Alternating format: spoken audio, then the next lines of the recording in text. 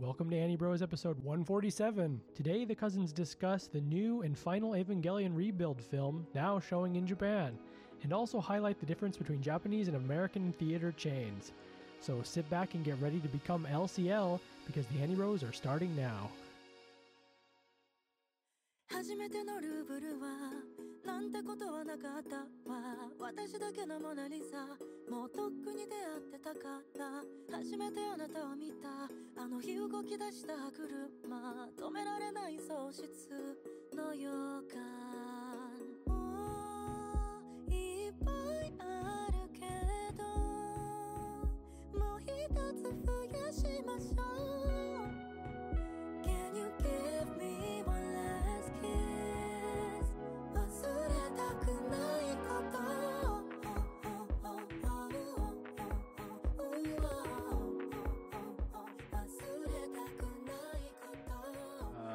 All right, you ready? I'm ready. Let's do it. God, you always make... Why do you do that after we start recording? That is a great question. One that I have no answer for. Welcome to Annie Bros. As usual, we are the cousins here once again, once a month, once a millennium to record fine content for all of you to listen to. You can go to our website at http://www.anniebrospodcast.com, or you can go to our main overall bigger parent website of our corporate overlords, www.anniebroscreative.com. Perfect. And this is Kenny. You can find me on Twitter at Sakoku_otaku. Yes, and I'm also on Twitter at Lavenboth. I got like one piece of Twitter interaction recently, and I was like, hell yeah. Whoa. What, did TriMet finally respond? No, TriMet is dead to me. I don't have to deal with their bullshit anymore, so I'm pretty happy about that. Yeah. Yeah, so keep those comments coming also. I love seeing that we get like an average of one comment per episode, so that's nice. Like see that average go up a little bit. So if you could comment something, maybe tell me like, I don't know, some personal fact about yourself in the comments. That'd be fun. I don't know, something. Just say anything, really. I gotta say the comment we got on the first part 1 of our Mobile Suit series, top tier comment. So thank you, Rose, for leaving that comment. It's just beautiful. I did laugh out loud, so that's very nice. Keep them coming. I like seeing comedy in the comments. Yeah. So, in between of working on our next Gundam installment, we did some other things. We had to take a little detour. Well, let's start with you. What have you been watching? Nothing. That's the Kenny I know. I know. It's the pendulum swing. We talk about this. It's, I don't know really why, but sometimes, things come up and you just kind of get bumped off the turnip cart and you're just kind of by the side of the road and you're just like, oh, I guess all that nice anime is going by. And, I have been following Laid Back Camp season 2, which is really good. Oh, nice. I just I've had some really busy weekends, like for a month solid. And so I haven't had a chance to like sit down and really relax with it, which is kind of the whole point of the show. And so I haven't wanted to like spoil it by like trying to rush it or cram it in. But it season 2 is strong. It's really good. I'm glad to just be backpacking and camping in, rural Japan. Does it make you want to go camping? It does, actually. It really has that impact where I'm just like, oh man, I could do this. I could solo camp in Hakone or, somewhere around Mount Fuji. It is nice because I've never been camping in Japan, but I assume the little camp zones are immaculate. I'm sure it doesn't feel like camping. It feels like renting a piece of nature and totally. following all the rules and not being able to like rough it really because you're, you know, basically in the predetermined camping zone. Yeah. The like before laid back camp, the major exposure I had to what camping is like in Japan is like Mega Man Battle Network. Because in the first game there's a whole you go camping with your dad and there's a whole like level where you're, you know, putzing around a campsite, jacking into tents. I don't know. What? Really? Well, yeah. Did you ever play any of the Mega Man Battle Network games? No, I never did. Okay, so it's like even though I had a Game Boy Advance, I never had any Game Boy Advance games. Oh, interesting. Yeah. So basically the concept is it's like an alternate universe Mega Man where everybody has their own like digital pet basically, and yours is Mega Man.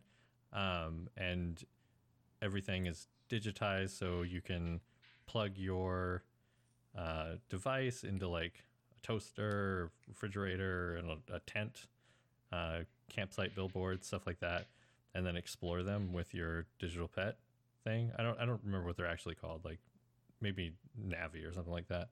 You have a deck of chips that give you your attacks and stuff. But they're really fun. They're really cool, and I wish they would make a comeback. But in the first game, either the first or the second game, there's a level where you're camping, and so it's just like some tents and, you know, a river. Is the premise like your dad's making you go camping and you're like, fuck this shit, I want to stay at home where there's electricity so I can play my Mega Man game? But he's like, no, we're going to experience nature. But you still find a way to like utilize camping things to play your game. I can't quite remember. I do remember that the Mega Man Battle Network games have like pretty positive parental characters, which was also something that stood out for a Japanese video game where we're used to like Pokemon where you have no dad. Well, you have a dad. He's just working overseas. Toyota sent him there, and he has to work there for 6 years. He has no choice. Are you saying that Gung Ho is like a spinoff from Pokemon? Yeah, well, it's a little before his time. Maybe, okay. But maybe maybe. But yeah, so I haven't. That's like the only anime I've really been watching lately. I have been reading manga, which is another thing that I kind of. That's a pendulum that takes a little longer to swing back to the other side, but it's so hard to find the time to read manga. Yeah, especially at home. like reading manga on your commute or something is one thing, but like, who has time to just be like, don't bother me, I'm reading? Yeah, I was using it to like wind down at night, try to be better about my sleeping habits, but I found other ways to do that. Yeah, you just like put on a 500 episode anime and fall asleep during the middle of it. That's what I do. I have tried that a bit. So I've had this manga for a while, but I just hadn't like cracked it open and gave it a thorough read. So there's this famous mangaka in Japan, Shigeru Mizuki, famous for Gegege no Kitaro and his like yokai comics. He's also like an amazing biographer.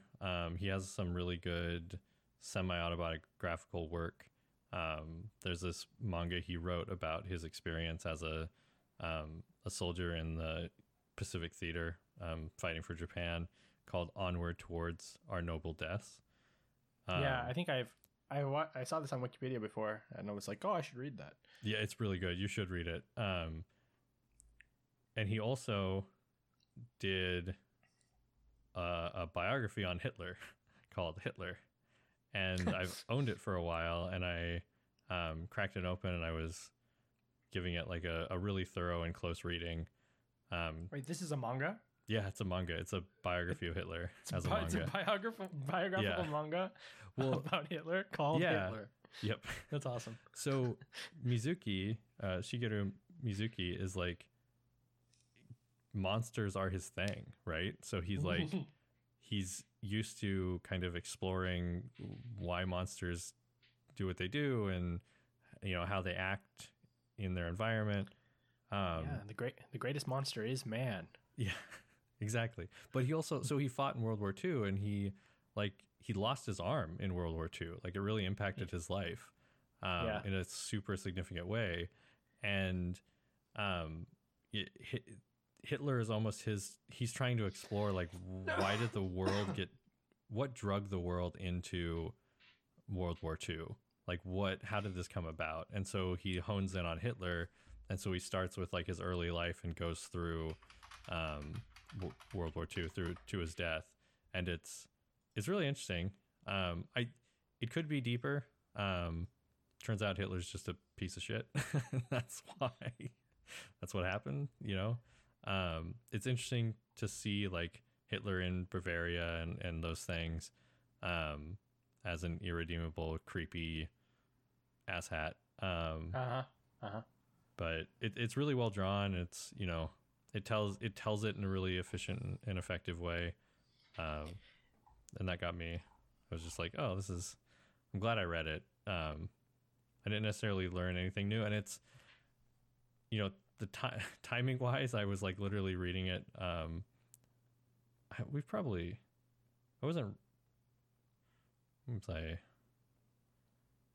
Kind of in January, kind of in February. I would read like a section or two, like 20 or 30 pages here and there. And it just was like, it almost got to be too much with historical parallels in the United States at the moment. And so I was just like, okay, I gotta finish this so I can stop seeing this. Yeah. Now that I looked up Mura Shigeru, and now that I'm seeing his face and picture, yeah, I know who this is. And I remember looking this up a while ago because there was a special about him on TV here, and I was like, this guy seems cool. And so yes, it's all coming back to me now. Oh yeah, he does great stuff. I love his stuff set in his like historical fiction. He has a whole series on Showa Japan. It's like the story of Showa or something. Yeah, like the whole thing. It's like comprehensive. It's a massive multi-volume series. Drawn and Quarterly releases a lot of his stuff in English, and they do a great job at it. Maybe this is the next thing I'll tackle. Yeah, you should. And then the other thing I've been reading, kind of on the opposite end of the spectrum here, is this series called Heterogenea Linguistico, which is by a mangaka named Salt Seno. And it is the premise is, it's kind of set in a fantasy world, and there's a linguistics grad student, basically, and his mentor is injured or takes ill before he can finish some major field research. So he sends his grad student out to go study monster languages. Okay. And so, like, he goes in the first volume, he goes and spends time with werewolves, and he's like using the beast language and talking with them. And it's just a really interesting, like, some kind of like very true linguistic concepts and explorations put into a fantasy setting. And so I get a kick out of it as a one-time linguist myself. So yeah, it's fun to read, and it's like thinking through, how do slimes communicate with each other? Like, how would a giant gelatinous creature talk to werewolves? You know, that type of stuff is interesting. Is it is it like comedy? Yeah. Or I mean, it's serious in its intent. Like, it's going to take the academics of it seriously, and there's some really well thought out world building, but it's also really funny. Because it's like, you got this young grad student who's never left his village, like going to the nether realm and befriending lizard people and traveling with them and eating jerky made from a massive worm. You know, it's just fun stuff. All right. Yeah. Yeah. Also, I like it a lot. Very interesting. Yeah. The art's cool, and it's like, I just enjoy how, like, well thought out it is in like the kind of the overall, like, arcs of the things it explores. And like, so a quick example is at one point he encountered his professor gives him like this vial, and he's like, I need you to take this to somebody. I think this is how it plays out. And it turns out that it's a slime, and he has to take it to a different slime. And when two slimes like fuse together, they become the same thing. Like they can't distinguish between their own identity. And the way you talk to a slime is with this like listening device that kind of reverberates like a drum. So you can understand what they're saying because they don't really have a mouth, and so they have to talk through vibration. And that's how you can talk to it too. It's just really cool stuff. And there's like lizard people and werewolves frequently interact with each other, but they speak slightly different dialects of their of like the beast language, because lizards can't make the same sounds a werewolf can. And so there's like all these nuanced differences between how they speak, and the lettering for the English version is done really well to convey like when someone's talking differently from how the others are speaking. And it's just it's cool, and like it has a great cast of characters, and I like it a lot. I'm hoping that more gets released. It's like volume 1 and 2 out right now, I think. Yeah, I was gonna ask, is it new? Is it just seems like following that isekai newer. Kind of? Yeah. So in the modern era. Also, I will say it's my favorite. Like, it's the better kind of fantasy manga because it's not an isekai. It's just we're in a fantasy world. This is what life is, as opposed to, oh no, I got hit by a bus and now I'm in a fantasy world. Does isekai? Let's settle this once and for all. Okay, so I'm reading it, and maybe it has already settled. My understanding of just the word isekai just means the other world.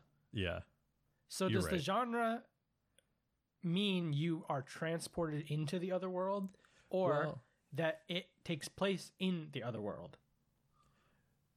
So my understanding of it is that like it refers to an alternate world, which suggests that there has to be a normal or a different world. So sure, but like the implication could just exist purely in the fact that the audience is watching it with our understanding of our world, so we know it's parallel by looking at it. But that's it. That's an interesting question. There doesn't have to be a character within the story that also is from our world. Yeah, because I always think of like the pillars of the genre, like Inuyasha, Fushigi Yugi, you know, those and like those two, the two pillars. It's not a very. I couldn't think of others off the top of my head. Sword Art Online. Dot Hack Sign. Dot Hack Sign. Yeah, like those things where it's like there's a quote unquote normal world, and then the characters enter into a parallel or alternate reality world. Because I feel like you would just describe the other things as a fantasy series. Like you would describe, it's been so long since there's been an actual pure fantasy show that I'm like struggling to think of one.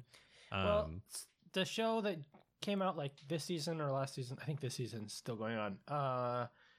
What's that stupid show? It still has a long title, like suppose I was reincarnated as a spider or whatever. So what am I a spider? No. Suppose the person from the the last dungeon goes to the starting village, right? And that's a like quote unquote NPC character from the last part of a game going to the beginning part of the game in the isekai world. And there's no people who came from the different place. It's just all people who already live there. So is that technically an isekai, or is that just a fantasy story? Damn, that's a really good question. I feel I've been like struggling with this for a while. Like, what is the line? I understand oh, go on. Well, I was gonna say I almost feel like what isekai has come to mean is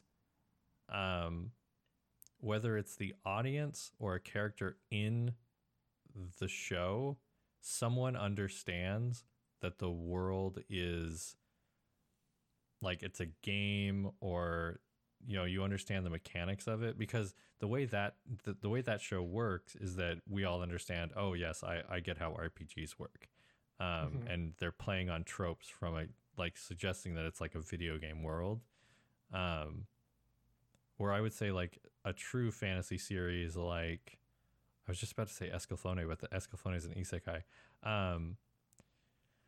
Jeez, what is an actual fantasy, like God, like fantasy, so like Claymore or something. Yeah, like Claymore. Actually, that's a really good one, because Claymore is all within its own world, and it's not necessarily playing with those tropes. Like Berserk.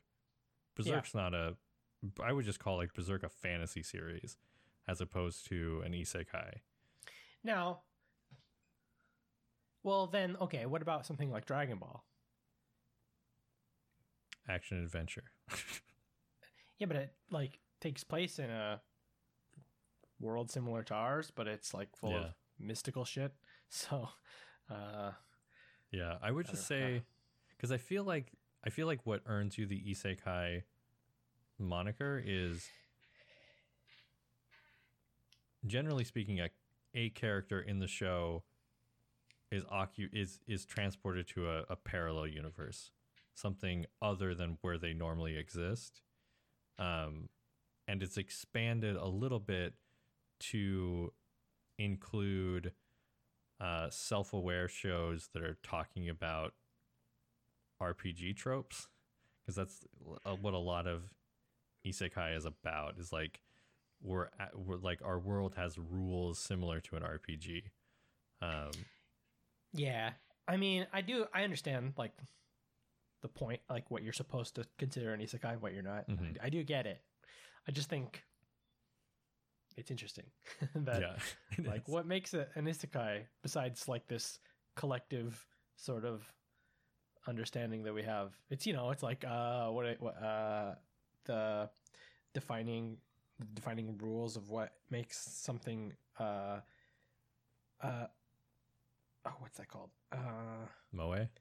No, well, maybe that too, but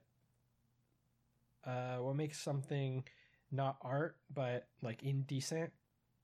Obscenity laws. That's yeah. I see what you're saying. It's like, well, genitals. We all know what's an isekai by looking at it, but yeah. That's a great point. Yeah. We know it when we see it, but it's hard to define. It's harder to define. Yeah. Because like, I don't know, I always thought the definition was like the person has to be transported to the place. But then when I saw that show about the person going from the last village to the starting village, I was like, well, this doesn't have any people coming from outside into it. Yeah. Yet I would consider this an isekai. So it's just, I don't know, just interesting. This whole discussion means nothing except for I just wanted to argue semantics about it. No, it's a good conversation to have, because it's such a dominant genre. Like, so there's like 4 or 5 this season. It's like, light novels it dominates light novels, and light novels get turned into anime, and then it becomes all we are allowed to consume. Well, now, I mean, not to keep hammering on this, but would you consider Dr. Stone an isekai? It really skirts the line, but I'd say no, because they're not in a parallel world. They're still in our world. It's just an eventual future. It's like it's science fiction. Planet of the Apes. Yeah. He uses a lot of game tropes, though. It does. His like reasoning for things. So, like, I think Kaori also thought it was an isekai at first. Interesting. I think it gets away from it because they're all in the same. It's the same. It's Earth, and they're aware that it's Earth. Well, yeah, half the characters are aware it's Earth. Some of them are not. Well, I mean, they know it's Earth, but they don't know that it's the future. Well, anyway, yeah. So you've been reading manga. Yeah, I've been reading manga. I haven't been reading any manga, but okay, this conversation has made me kind of want to. I don't know. It might be kind of hard to get where you are. I don't know if they sell a lot of manga in Japan. Well, actually, if I want to read English language manga, it is actually very difficult. That's fair. That is kind of difficult, yeah. But whatever, it's fine. I can find it. But I have been watching a lot of animated manga, the moving pictures. Ooh. And let's see. The first thing is we started watching Cells at Work, the new season. Oh, nice. I only watched like one episode of it. It was a little time thing, or is it not? Is it played out? No, I don't. Both of those are true, and also not the reason. It's kind of like, yeah, it wasn't as interesting. They went with a new-ish format where the episode has 2 or 3 small stories in the 30-minute runtime, instead of like before, one episode is like focusing on one issue, right? And this one's like little. It's like watching SpongeBob or something. There's like 2 little vignettes in the episode. Okay. So they have like an A and a B. Yeah, or sometimes I might be wrong, but I seem to remember one of the episodes had a 3. I think I actually watched 2 episodes of this, but I don't remember. But anyway, it just like each story wasn't quite as like a long story, so it wasn't as interesting. But in concurrence with Cells at Work this season, they're also releasing Cells at Work Black. Yeah, which is like the first season of Cells at Work, where it's like one episode is one big story, and that one is quite awesome. Okay, it's the more edgy version, right? Because it's quite edgy. Like the premise is like the body. So in Cells at Work, the body is like a normal person, and everyone's happy, and everybody's like doing their best to keep the body alive, right? But in Cells at Work Black, I'm pretty sure we're supposed to understand that the premise is that the body is a salaryman at a black company, and he's not taking care of himself at all. Oh, that's and not so good. the first episode starts off where everyone's in the like training, watching like the corporate company training video before they get assigned their first job for for their life. They're like, they're all young cells, and they're like getting their first training video. And it's this like the person puts in this like VHS tape, and the video starts, and it's like, yeah, welcome to this body. Everything's going to be great. Like, this is how it works. This is where you go. This is how everything is. And like the video is like seems a little retro. And so they watch the video, and everyone's excited, like, oh yeah, I can't wait to do all this stuff. It's going to be fun. And then right when they get out, it's like hell. Like they just stepped off the plane into the Vietnam War, basically. Geez. And it's great. And they like, everyone's sad and they're super stressed, and they're just like, we don't have time to cater to your whims. Like, we got to get this done. We got to get there. There's like, there are viruses in this area. Like, you got to deliver the oxygen. There's no other choice. Oh, and yeah, like he goes to some organ. Like they in the training video, they show like one of the characters in charge of this organ is like this happy guy, and he's just like, yeah, come on by and say hi whenever you have a chance. Like, everything is great. And he goes there and wants to say hi to him, but he's just like, who the fuck are you? I don't care. Like, give me the oxygen. And he's just like, oh, in the video you said like we could say hi to you. And he's just like, they're still showing that video? That's like 50 years old. Like, this is not like that anymore. I'll have to check that out. Yeah. So each episode deals with like just like bad hygiene type things. Like, there's a smoking one, and like drinking, and just like poor body maintenance. There's one where the one that probably I didn't check around on the internet about this, but I'm sure the internet went crazy about this episode, where like it's all about how to get an erection and like what the cells have to do, and like it's this big long I really like gotta check this out. Like dramatic sequence where they have to fire the like everything like it, and like the control people in the brain are just like he can't get the erection because he has ED. So okay. like they're just like, it's gonna fail, like we can't do it, and then like they find this foreign substance that's allowing it to work, and they're just like, oh, finally we can make it work. And there's like this dramatic scene in the brain where like the commander is just like, oh, we were able to do it, but if he has to take Viagra to make this happen, like I don't know how much longer this body's gonna last. Oh geez. Yeah. Okay, I gotta put that up on the list a little higher, because I good, remember there was like, there's something weird going on, because you know how like Funimation bought Crunchyroll, or basically Sony bought Crunchyroll. I feel like they're still trying to work out the transition, and instead of like just merging the systems and merging subscribers, a lot of the licenses went to Funimation, and so seeing a lot of this work would require me to get another subscription, and I'm like, I'm not falling for this trap. Sony, merge your services, then we'll deal with it. If only everyone could merge their services into a one single, like a package that you like, all the services go into, you pay one company an amount of money, and then you get all the content that you want. I mean, I don't think this has ever been done before. No, I don't know how we would even begin to do that. I don't know. They should get it together though. Maybe like make its own separate infrastructure that's aside from the internet that like provides the content for you. Interesting. I wonder if could we utilize like satellites for this? Satellites, or maybe like, I don't know, coaxial connection through the grid. Yeah, those probably aren't being used that much anymore. Well, I mean, I get like people in America get their internet from a coaxial connection sometimes from Comcast. So like Comcast should get it together and release some kind of service where I can watch TV. Like direct to your television. Yeah. Like direct TV.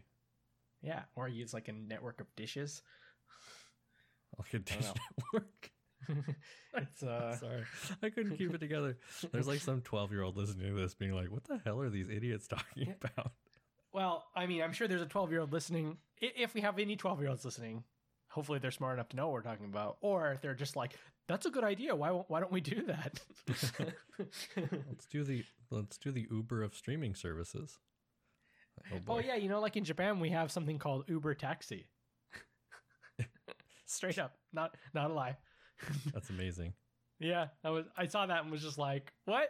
Are you kidding me? How is that? Okay. I mean, it makes sense because Uber here is like synonymous with the food delivery service, Uber Eats. So like to get people to understand what it is, you can't just call it Uber Original. No one will know what that means. That's funny. Yeah. So they're just like, we have Uber Taxi. And I saw that and like did a double take. Like, what? Yeah. So anyway, Cells at Work Black, very good. You should watch that. I started watching Tenchi Muyo as a oh wow, yeah, just like total hard break from the last topic and moving on to this. My plan was to watch all of it, and so I started with the first OVA, finished that, and then was like, you know, I don't really want to watch this anymore.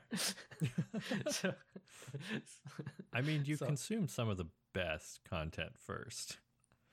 Yeah, I thought about watching the TV show after because I mean, for those of you who don't know, the OVA timeline and the television timeline are different. Right. So I have always only watched the OVA timeline stuff, and I didn't watch it after like the second OVA. And I always thought the OVAs were what was on TV, but I was wrong. And I should have known I was wrong because obviously the TV show would have been on TV. I don't know why I thought this. It's just, I have no idea why. But so then I was like, you know what? I want to watch the TV show because I'm probably more familiar with that. So, but I had already watched the OVAs and was like, no, I just don't want to watch this anymore. I'll watch it later. So I moved on directly because the part that I thought was interesting and cool about Tenchi Muyo was like their weird alternate Jedi space ancestral samurai that they have, and I was like, that's cool. But instead of just like continuing on with this, I would rather watch Rurouni Kenshin. So I switched completely over to that and watched all of the Kenshin anime. Oh, geez. And the like first, like all of it, and the first OVA. So Samurai X. Yeah. Yeah. Which I learned some things about Kenshin in the process of this, because the anime covers, it's a little bit like Naruto, where the anime covers the first like 3 major arcs, no, maybe the first 2 major arcs of the manga, and then ends in filler and is canceled during filler. So after the first 2 arcs of like good content, there's like a bunch of filler, and then the show just ends. And then I learned that the 3rd arc of the manga was like sort of, it was never truly animated, but the Samurai X OVA, like Trust and Betrayal. Yeah. I think that's it. Is like basically made from the content of the 3rd arc of the manga, because the 3rd arc of the manga is like Kenshin like progressing through his, like some story points happen to him, and he keeps thinking back to his past more and more, and so like the past flashbacks are all like compiled as that OVA that only takes place, in the past. So I didn't know that. I thought it was like a original story, but it's actually me too. compiled from the flashback scenes of the next chapter of the manga that was never animated. Oh, interesting. Yeah, and I was like, oh, that's cool. I had no idea. And then, so it made me want to start reading the manga, actually, because there's actually, during the flashback points, there's like a whole arc actually happening in the modern, the normal Kenshin timeline. So yeah, I'm like, I want to know what's going on with that. And then apparently the manga is still continues to go. Like, it stopped after that arc, but then the mangaka got in trouble for being a pedophile. No, that was Was he a pedophile or? That's literally what it was. Yes. Yeah. he had a bunch of like child porn or something. Yes. So his manga got put on hiatus. Yeah, because Shonen Jump will slap you on the wrist. Well, that's exactly what happened, because it's still, I mean, he got out of prison and now is still making manga. And I don't know if he actually ever went to prison. I think he got like a fine. Oh, well, he's still making manga. Yeah. And as much as I don't want to support him, I will pirate his manga. And I was just about to say, like, continue reading it, because it's actually good. It's good. It's good content, and I want to watch it. This is one of those things where I'm just like, yeah, steal his shit. If you must read it, steal it. Yeah, but I mean, as we just discussed, I have no time to read manga. Yeah. So that'll be a future thing. But I really want to know what happens in the story, because the anime just ends stupidly. So I want to know the next Emperor parts. outlaws carrying swords. That's in like episode 1. Okay. But it actually got me on the, like, in the mind and mood to study about the Edo period for some reason. I got really into like history for this time. And so I started watching this live action drama from 2004 called Shinsengumi. Oh yeah. Which is like a popular and well-known thing. Unfortunately, it's only subtitled up to episode 39, whereas there's like 49 episodes out. You got this. So I started watching that. I'm like halfway through. It's nice. Pretty good. Yeah. So I assume it's about the Shinsengumi?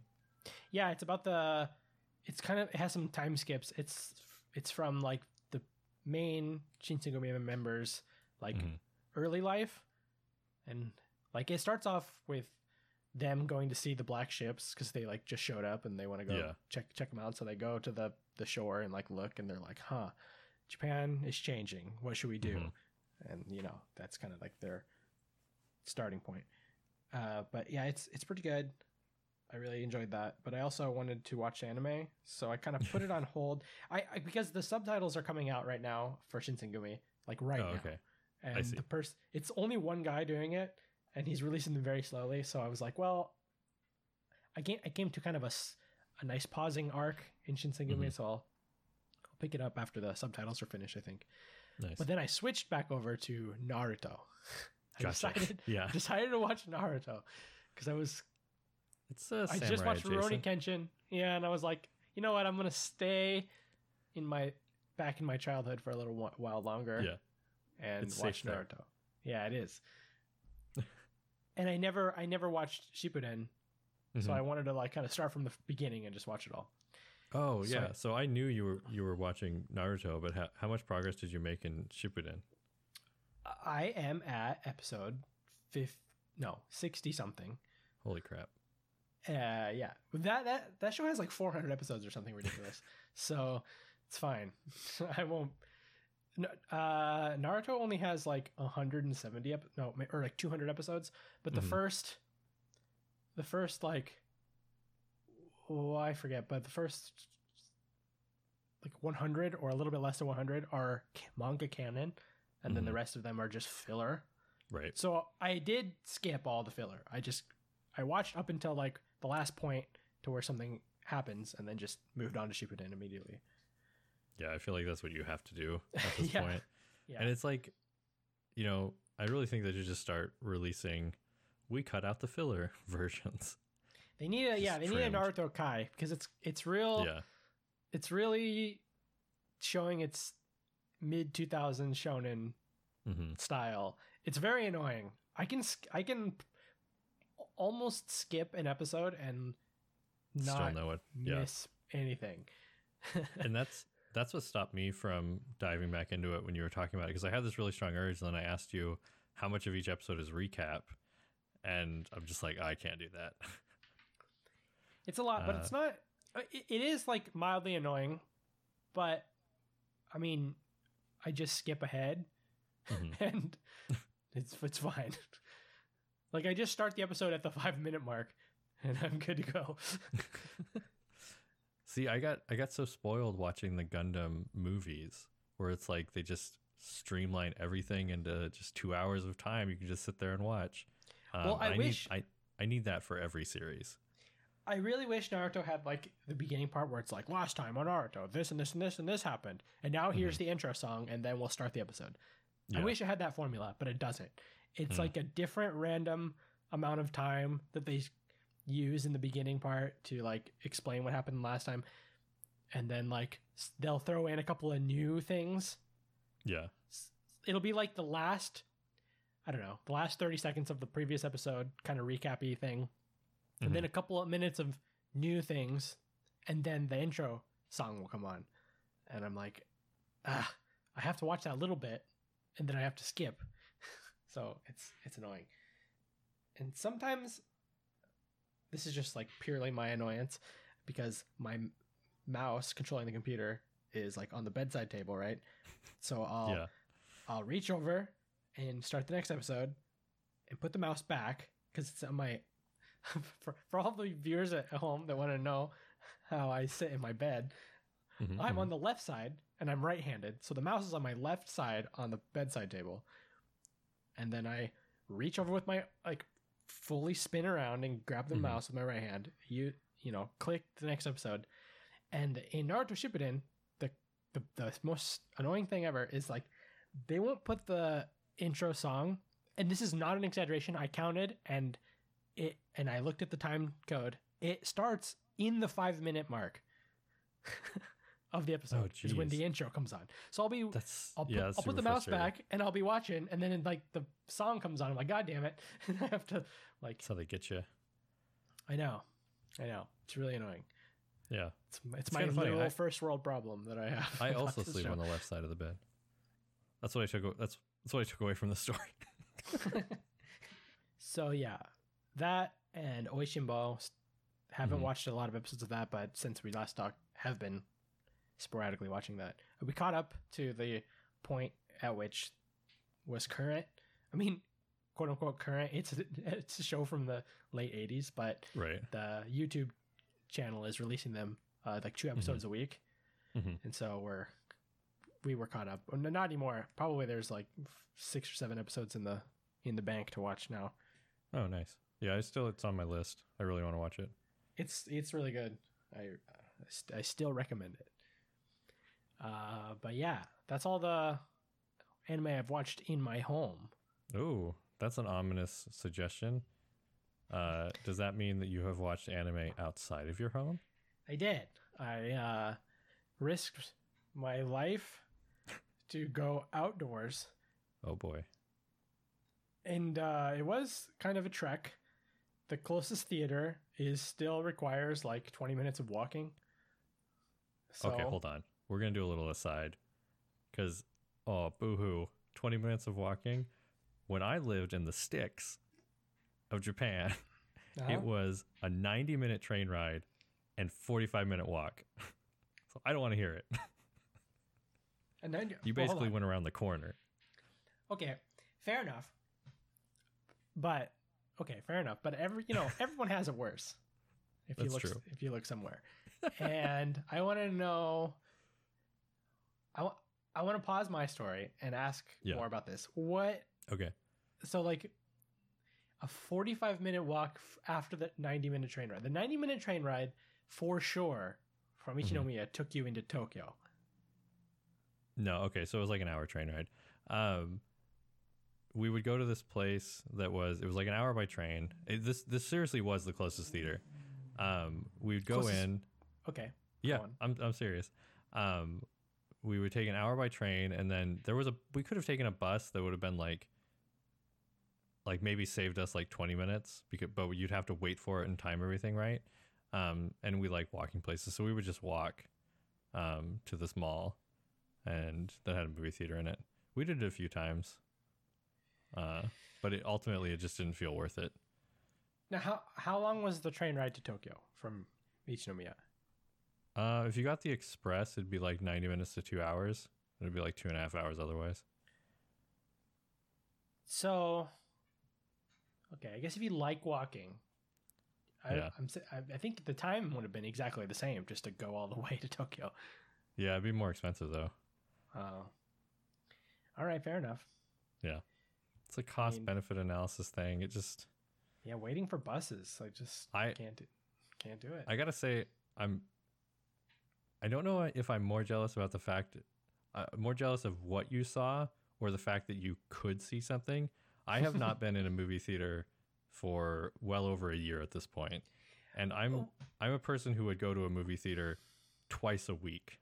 Yeah, I know. You had a problem. Yeah. Well, can you not go because it's banned, or you just don't want to? No, well, most are closed, and there's nothing new out. There's a lot of second run stuff. In Portland, there are a number of theaters that we could rent. We could pay like several $100 or $1,000 to rent out an entire theater and watch whatever we want. Which we almost participated in once, but then somebody in the group got COVID and we had to call it off. Yeah, good times. But no, it's been, we've done some drive-ins. We've done 2 or 3 drive-in movies, which were pretty good. What's the closest drive-in to Portland? Did you have to go all the way to Dallas? No, they started doing some pop-ups, and actually the closest one was literally like down the road from us. They used a big gravel lot under a bridge. And we saw a movie there. And then they did some up near the airport, like not the Oregon Convention Center, but there's like another convention area there's the Expo Center up there. Yeah, the Expo Center. And they just had a big parking lot, and they projected Mad Max Fury Road and a few other movies. But we saw Mad Max. Nice. Yeah. So I mean, we've done that, but I'm like, it's seriously like a debate in my brain of like, am I more jealous of what Laven saw, or the fact that he went to a movie theater? I think it's what you saw. So, what did you go to a movie theater to see?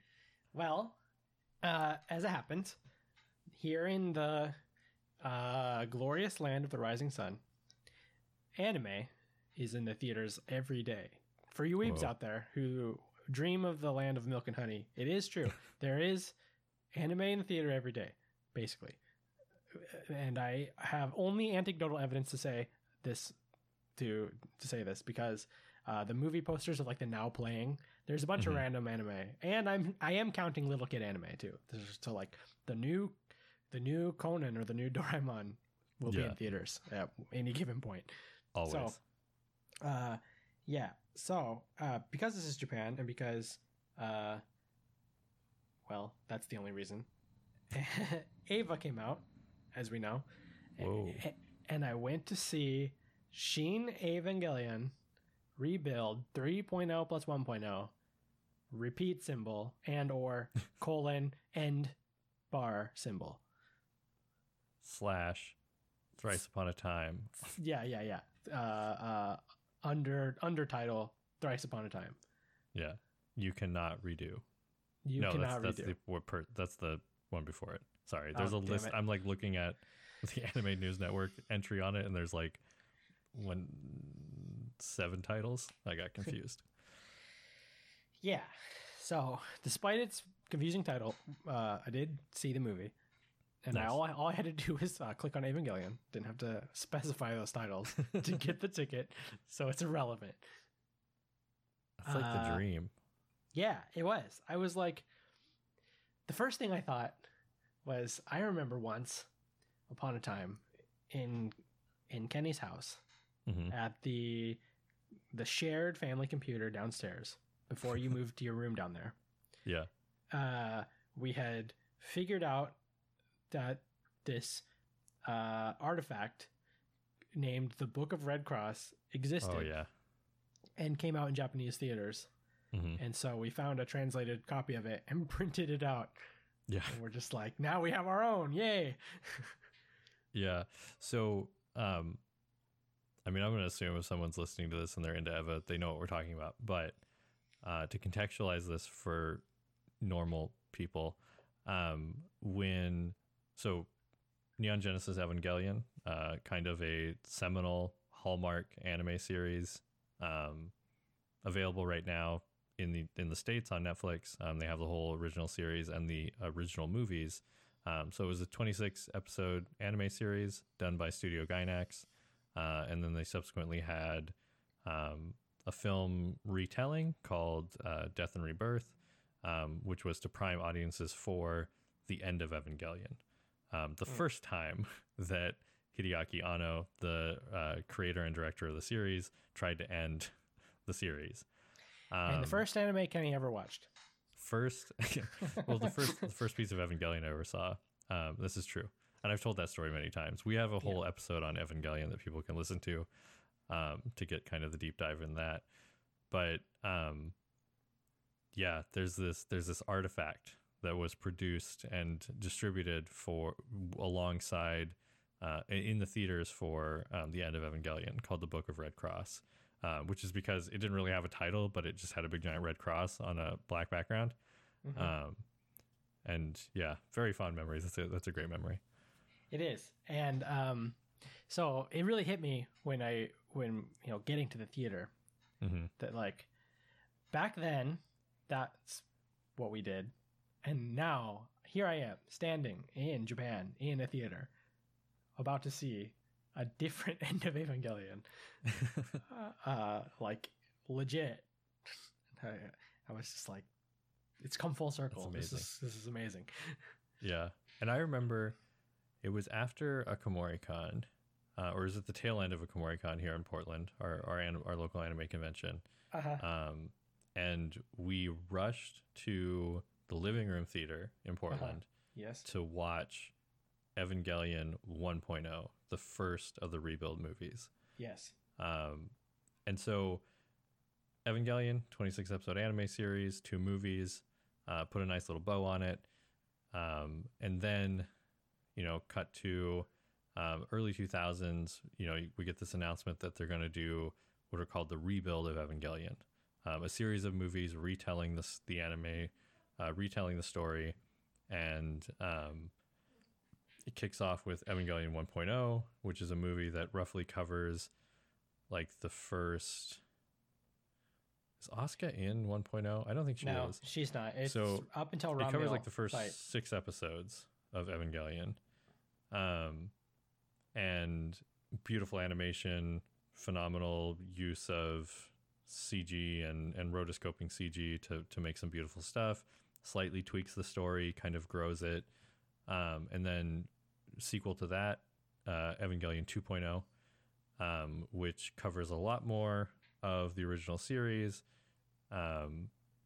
introduces some wrinkles in the telling of the plot, things that are variant from the original run, start to suggest some interesting time loop implications. Yeah, there's a new character, first of all. Character, Mari. What, Chaz's best girl? I don't think that's actually true, but we just say now. that. We just, for some reason, everyone decides to say that. Yeah. So friend of the show, Chaz, absolute diehard fan of Mari. He owns every figure and every commemorative plate that is available. Yep. He actually wears glasses, just like Mari. And so that's like the end of 2.0. Things go a little haywire and stuff starts to be different. And then we get Evangelion 3.0, which I think we're going to have to do once I have access to the last one, we're going to have to do a whole episode on the Rebuild series. Because 3.0 like is kind of a controversial movie because a lot of people think that it's great. A lot of people think that it's not. And they're really split on it because it's a extreme diversion from the original story. Right. And as far as I know, we watched it together, and that's the only time you saw it, right? Yeah, that's the only time I've seen it. I really think that you owe it to yourself to watch it again. Yeah, I'm in a different setting with a fresh working on it mind, because I was of the opinion that it was like just trash movie and not worth my time to watch again at that time. But then I watched it again and was just like, I missed so many things the last time I watched this, and it's way better than it's given credit for, I think.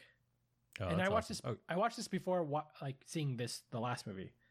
So I was just like, oh, it's actually, it still has some janky parts, and but I thought it was totally worth it. And I was like, this isn't terrible. This is just weird, and it's totally an Anno work. Where I'm like, it kind of, just like because shakes you. Go ahead. And so it doesn't start where 2.0 ends, and you kind of have to backfill a lot of information, and it's just I remember being like shook like as a viewer. I'm just like, I don't know what's going on. I don't know where up and down is. So I think you're right. I think also like what I'm going to try to do is watch 1.0, 2.0, and 3.0 like in very close succession, so that it's just all fresh in my mind and I can see it all run together. They're movies. Just watch it all in one day. Yeah, I could do that. So I want to live a little vicariously through you. Okay. So I'd like you to describe in great detail what it was like to go to a movie theater and see this. So where did you go to see it first and foremost? So I went to our localist Toho Cinema. Nice. One of 3 cinemas you can choose in Japan. Yeah, it's kind of like, I'm sure there must be independent cinemas like that exist in the country of Japan. Absolutely. Can't find a lot of them. Waseda University is very famous for their they have a small theater that'll do indie films and second run. So in indie films and second run theaters, yes, I found those, but there are no like independently owned first run theaters that I can find. They must exist. I'm not saying there are none, but I didn't find any, and I don't know where to find them. Probably I don't know, maybe if you're in Osaka or Hokkaido, maybe somewhere you have to get outside of the grip of Tokyo, I would say. Yeah, I think so. Yeah. This is my new like quest. Obsession. I want to find one because yeah, it's like a it's like a tripopoly. Yeah, because it's like Toho, Movix, yeah, or the Aeon group. Right. Those are the 3 ones you can choose. And the first thing you have to do when going to see a movie in Japan is empty your bank account because it's expensive, right? It's stupid expensive. It's $20 to see a movie. Yeah. And well, that's not true. It's 1,900 yen, so it's like, I don't know, 17. It's still a lot to see a movie. It's a lot of money. Yeah, it's like ridiculous. You can go on Toho's like Founders Day, right? Or on every Wednesday or something. Yeah, and it's slightly cheaper. Yeah, it's like 1,200 yen, so that's like reasonable. It's like going to I don't know. It's like going at a prime time Regal Cinema or whatever. But yeah, it's still annoying. So that's that. I didn't think that the snacks situation was more expensive than America. I thought it was actually pretty good.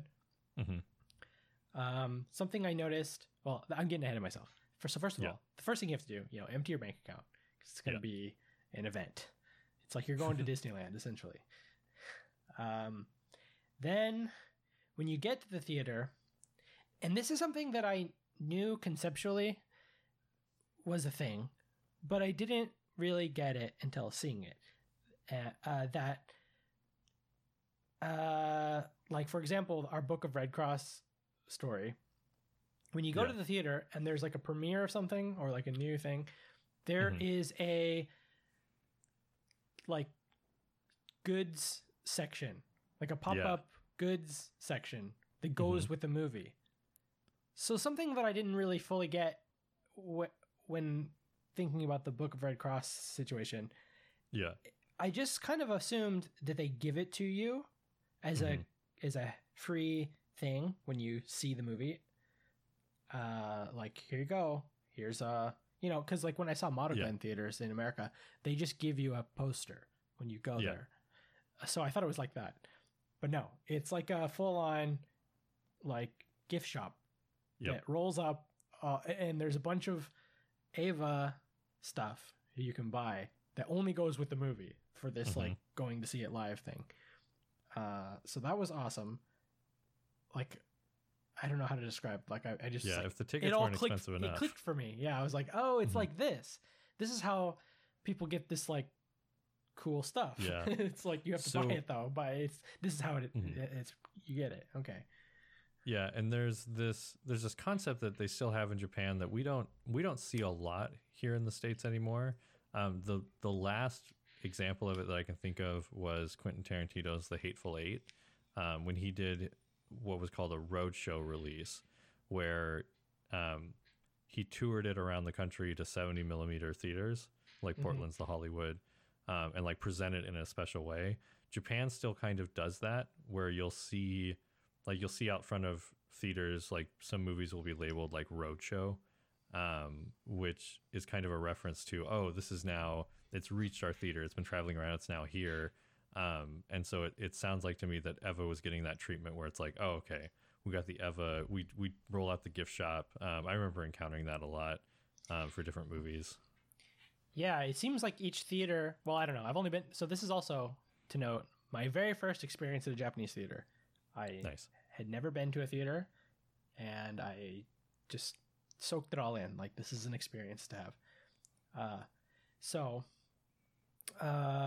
I noticed that this theater, and probably it's all of them are set up like this, the gift shop sort of space seems like a blank area that they put different stuff in. It's like semi-permanent. The permanent infrastructure is like a cash register and some shelves, but they like do it up for whatever movie they're trying to promote at the time. So that was cool, and we bought some stuff, like the equivalent, I guess, of the Book of Red Cross for this. Nice. It's like the guidebook that comes with the movie. They had like some cool stuff. They have like these. you can still buy them online, and we still might, but they are legitimate shoji screens with Eva silhouettes on them. That's amazing. That you're supposed to like put on your legit home shoji screen door for your tatami room. They're like full size, big ol' like paper screens that you like. I mean, put on. How can you not? I know it was a little bit expensive, but we didn't buy any at the time. But we're like, maybe we should buy them now while they're available and put them up when they're in our new house. Like, yeah, we should. I mean, we should do that. Badass. There's no reason not to do that except for hesitation. Yeah, you only live once, man. Yeah, so probably gonna do that. I've already bought all the other Ava stuff, like coins. We have 2 sets of coins. Nice. That are legit coins, but they're Ava coins. Like literally minted for this purpose. Japan loves Eva. They do. It's essentially the dark Mickey Mouse of Japan. Which I would have argued was Doraemon, and probably actually is Doraemon, but it's the close second. Yeah. Anyway, so went to the gift shop thing, was like, this is cool. Mm-hmm. And then something also noticed, there aren't ticket. I haven't been to a movie in America also in a long time. Yeah. And the movies I have gone to movies, but not at like a Regal cinema.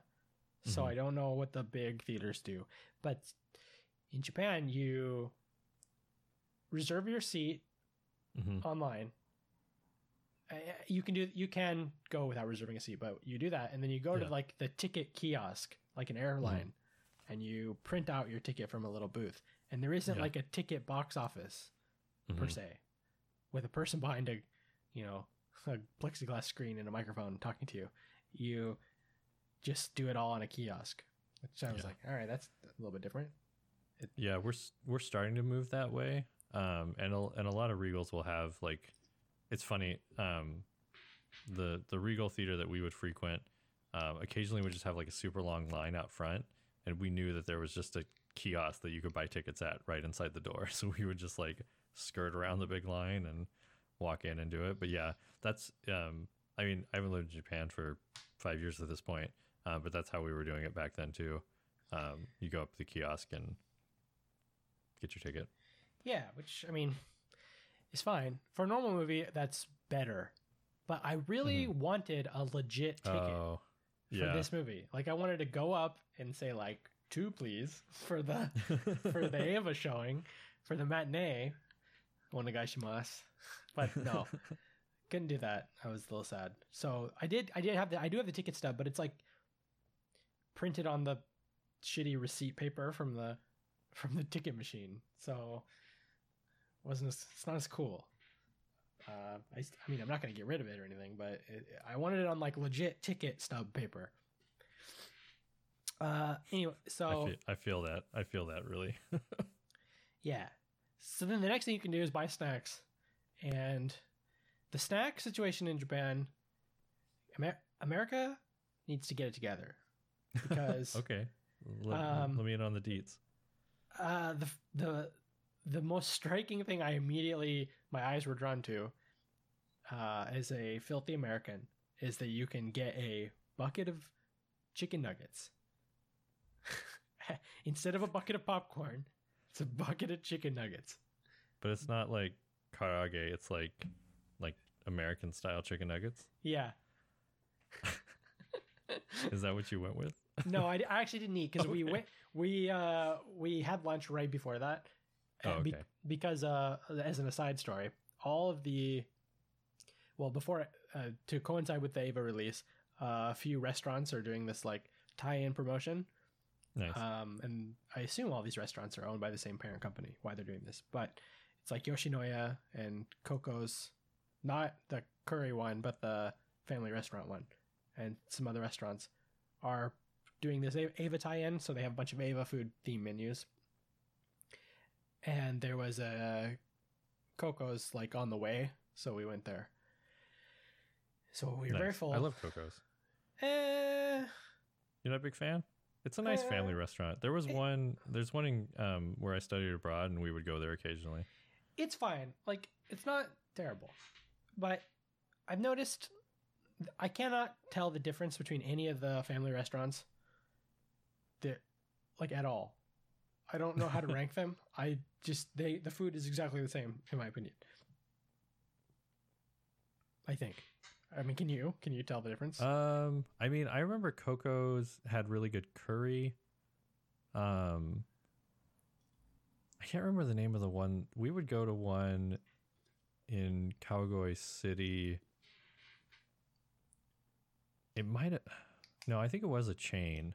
I don't think it was a Coco's though. They had really good like Doria. Like Doria curry.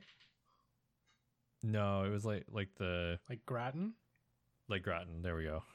I can't think of it. And like, there is one that I love that would do a really good Hamburg steak. Was it Denny's? It might have been Denny's. That's also not a joke. Yeah. There is Denny's in Japan for those of you. Yeah, there is Denny's in Japan. It wasn't. Yeah. Yeah, I don't know. I like a good family restaurant. I don't know, man. I just can't get into it. It's like going to Denny's in America. It's like, yeah. But when I go to a family restaurant, I want like a chicken fried steak and hash browns. And so so I'm sitting in there and it like feels like a Denny's, but I can't get any of that stuff. So I'm just like, this is what I want. But anyway. Yeah, so you went to a Coco's because it was doing an Eva meal and you could eat it before the movie. Right. So I was too full. I'm so jealous right now. Yeah, it was good. I didn't actually want Hamburg steak. I wasn't feeling it. And I should have just done it anyway, even though I didn't want to eat it, because their special Hamburg steak had the Lance of Longinus like stabbed into it. And I didn't get it. I should have. I just didn't. Aw. We got the Oscar Parfait, or Cower did. I had a couple tastes of it. Nice. We went there specifically because it was Ava themed, but I really wasn't feeling their Ava dishes. Like they just didn't seem good, and I'm like, I don't want to eat this. And you're like, bring me the saba, some rice, and some miso.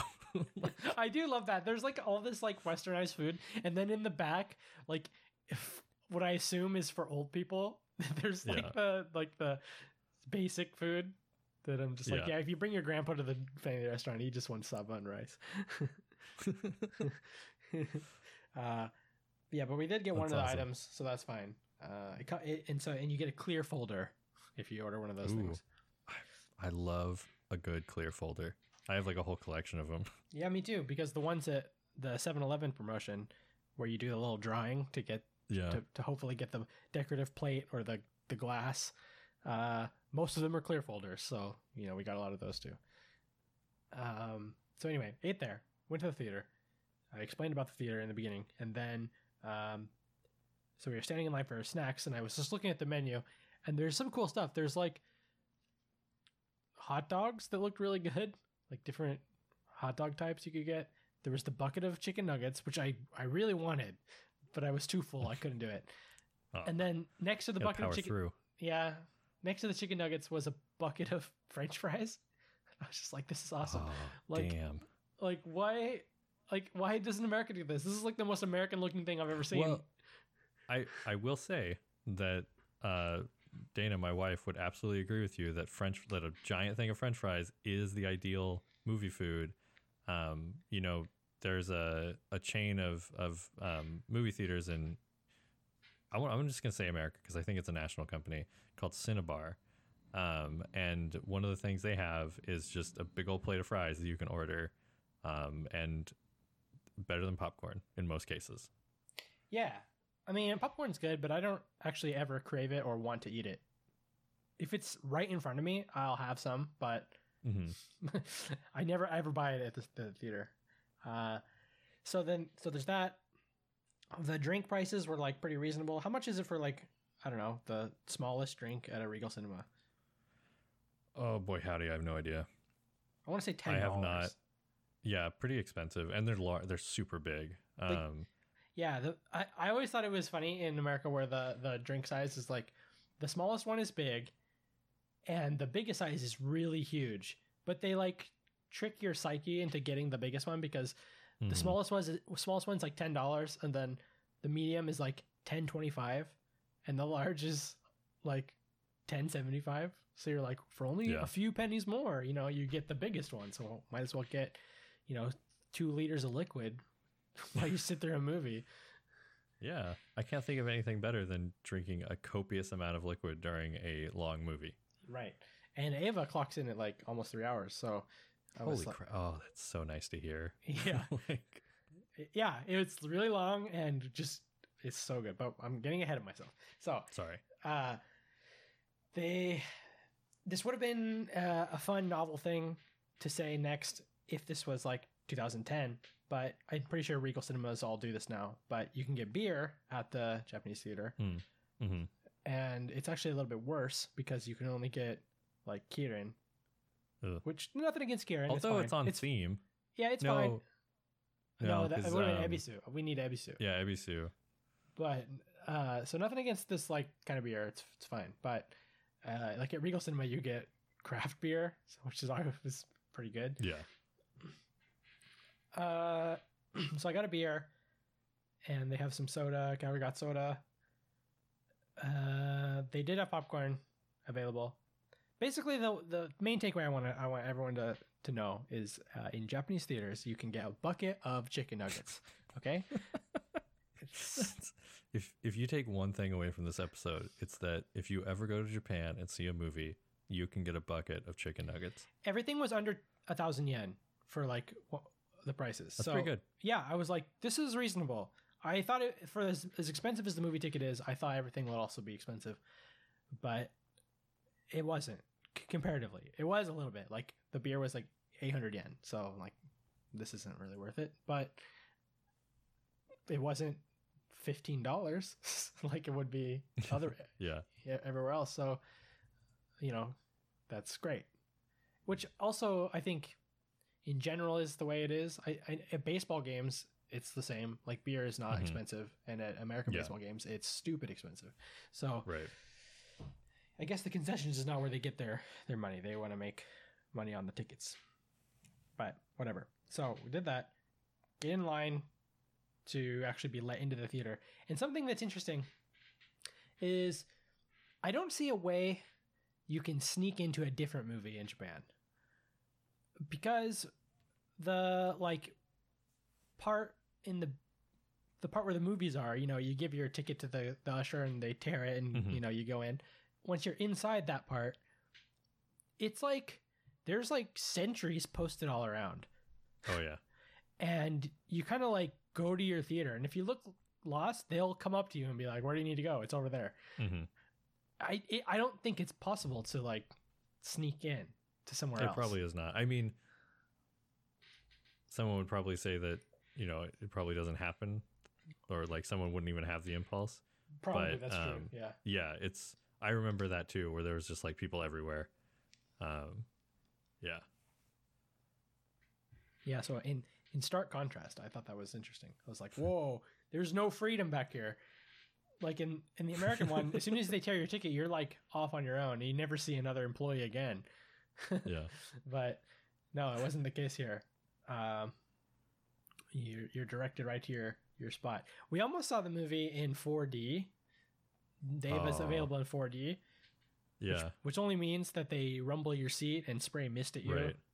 10 parts. So it's a big thing in Japan. It's not really, I mean, occasionally you'll get something here, and there are 4D theaters in the United States, but even when I was in Japan, like 4D was a big thing. Yeah, it looked pretty cool, but it's just expensive, and I wanted to pay attention to Ava. So, so that's that. So anyway, we went to but we could see that it probably was quite the experience, because you're not allowed to have jackets or loose hanging things if you go into the 4D theater. And so outside the 4D theater, there was like a coat check kind of a system happening, and I was in like some lockers, funny. And I was like, oh shit, it's legit here. So went to the theater. The theater itself, pretty much what you'd expect from any theater circa 2012. in America. Yeah. Like Right. it has stair step seating, so modern, Mhm. but the chairs are definitely built for not an American body, little tight. They don't Mhm. recline or rock in any way, No. so that's annoying. But other than that, pretty standard, like just standard theater. Not you wouldn't even know you're in Japan, like basically. Yeah. One thing I thought was really cool that I've never seen in American theater was this like to go tray that's Oh, that like slots in, right? yeah, one corner of it is like a peg that goes into the drink holder and holds all your stuff like a desk. And I was like, Yeah. oh, that's awesome, like we should have that in America. Yeah, I haven't seen it at a chain theater, but theaters like the Living Room Theater in Portland do that because they like have like a full kitchen that serves food, so they'll bring it out to you on a tray like that. Oh, I didn't know it goes into the cup holder. It's ingenious. It's ingenious, basically. Basically, other than that, differences I could spot where not very much. The preview system is different in Japanese theaters. It's not as cool. There's a lot of American movies being previewed. They looked really stupid. Yeah, not a lot of good stuff is getting released right now. It's the B series is what's being made available. Right. There was like there's a trailer for Godzilla versus Kong. Oh yeah. And I was just like, no. I don't want to see this. It looks so stupid. Yeah, there's before the previews start, they have like I think this is exactly the same as Regal Cinema, like some interviews with celebrities and but they're all American. Their version of the 20. Yeah, American actors like speaking English, like just like "Konnichiwa, Japan, please see my movie." Yeah. I'm just like, okay. Otherwise pretty standard. There's like a really elaborate "Don't pirate this movie" advertisement that I remember. Was it like the folks dancing with the camera heads? Yeah, the camera heads, and they weren't dancing with them. There was like sirens and like police trying to catch him, and he's running around. So that happened. Otherwise, exactly the same as American movies experience. Nice. And that brings us up to the point where you got to see the conclusion, ? Of Neon Genesis Evangelion. Yes. Now, this is where spoiler-ish things will start. So if you don't want to be spoiled, I'm gonna. As much as Kenny wants me to tell him the spoilers, Tell me. I don't want to, because I think it would be a disservice to you. So I won't do it, because you really got to watch it and just like get it absorbed by yourself. So This I'm not is torture. I know I'm sorry. You told me you were gonna. You told me you were gonna debrief me on the movie, and now you're taking it away. I'm gonna tell you some of the points, but I won't get too specific. And also, I don't know if you know this, but the movie's all in Japanese and has no subtitles. So I myself can't even divulge you the fine points because I don't know them. So I have like a series of questions. Then we'll start on some like non-spoiler topics, and then we might get more deeper into the plot as things go. Okay. But yeah, fair warning to listeners. We may spoil key points from the original series. We may spoil key points from the rebuild movies. If you haven't seen Evangelion, we'll highly encourage you to watch it. I don't necessarily think spoilers for Eva ruin it. There are some key things that I think you should experience for the first time without knowing what's going to happen. But yeah, if you don't mind spoilers, keep listening. And like Laven said, we don't plan on ruining the plot of Evangelion 3.1 plus 1.0. But you might catch hints that will suggest what's going to happen. Right. Yeah. So I like this this format where you ask me questions rather than I just explain what I saw, because perfect. That's better in this context. Okay. So one thing I'm really curious about is how how would you, on a scale of like 1 to 10, grade the animation? Because they've been spending a lot of this movie's been in the works for like a decade. Yeah, it's on a scale of 1 to 10. Yeah. That's hard. 8 or 9. Wow. Okay. It's really good. Like super good. Is it comparable to the previous movies, or is it noticeably better?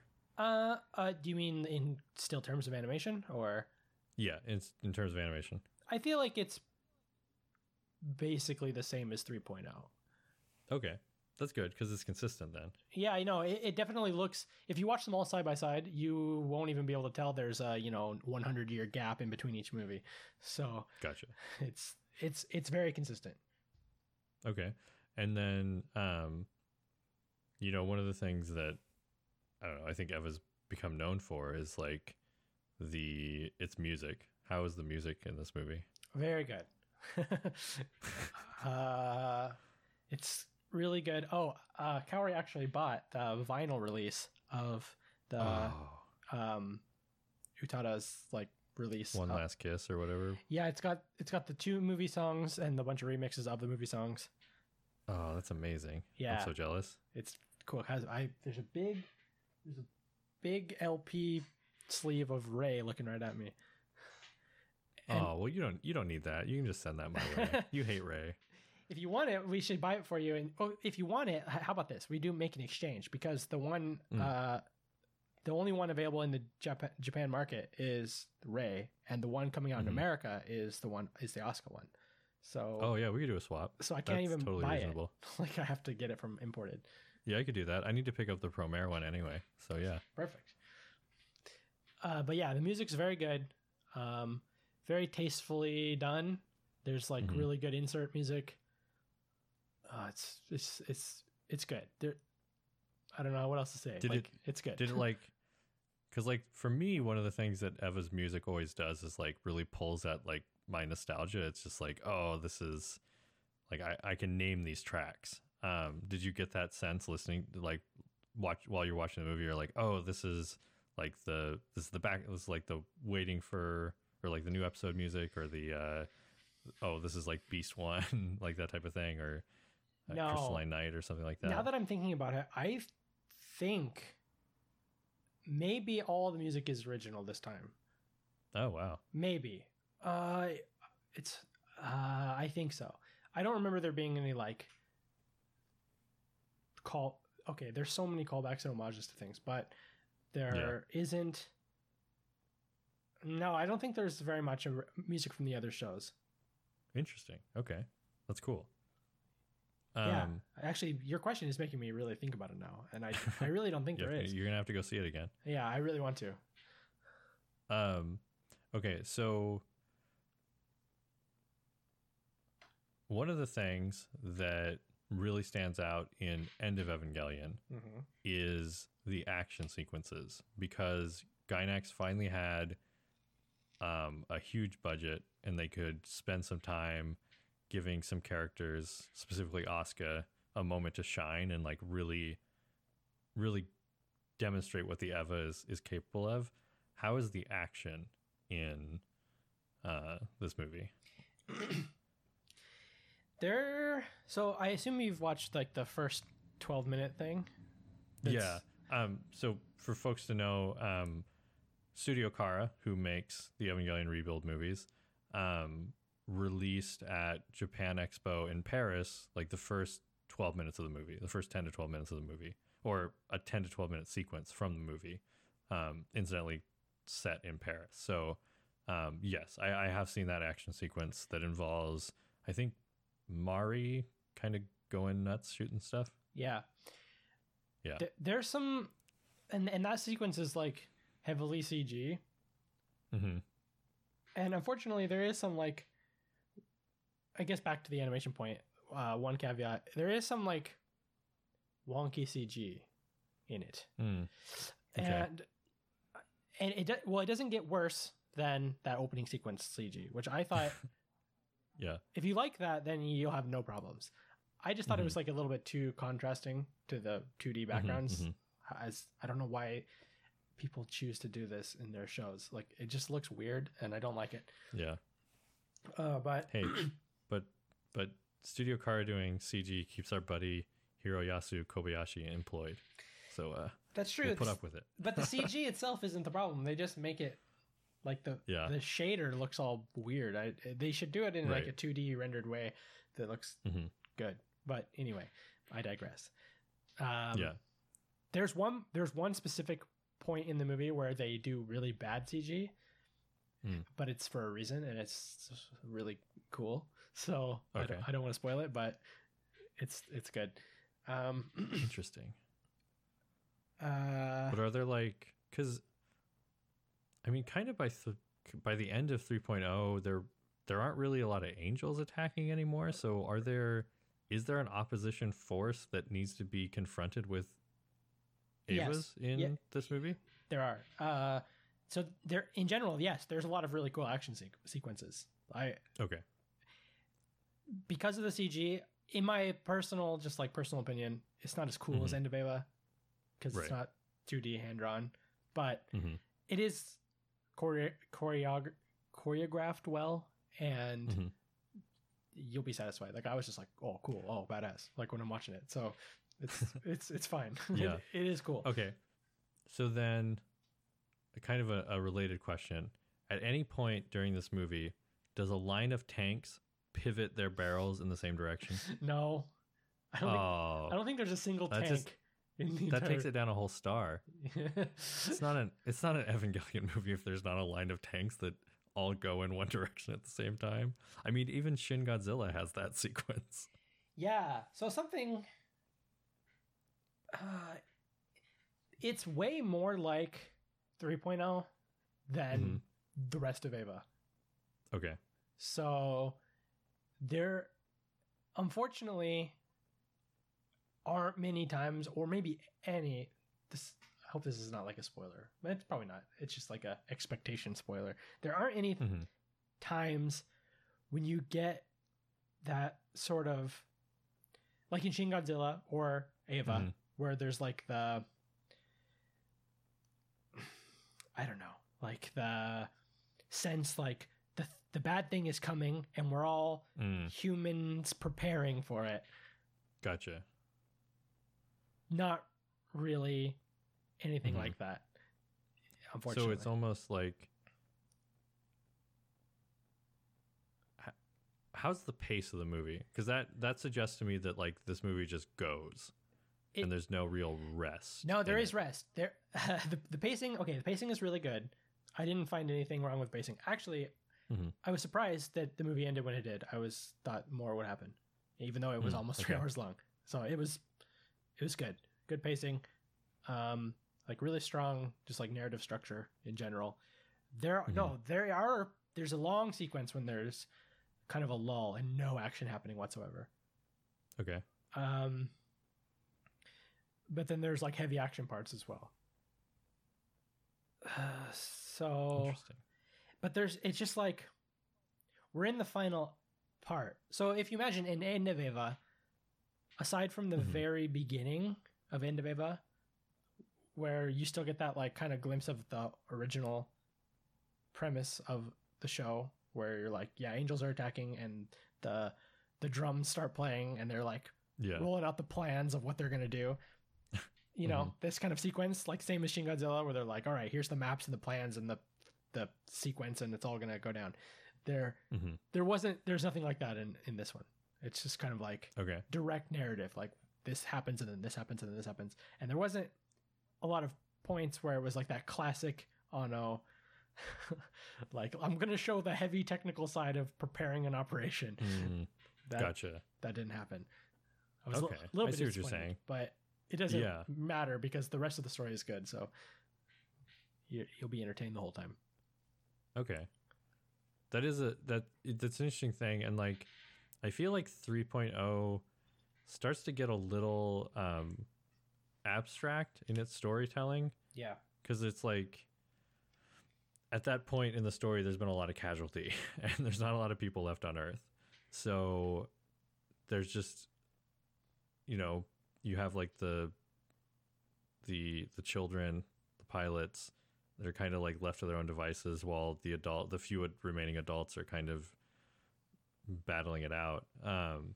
So is it similar to that? Because like where we leave off with 3.0, I feel like the last shot is kind of like the pilot's just kind of walking through a kind of barren landscape. Yeah.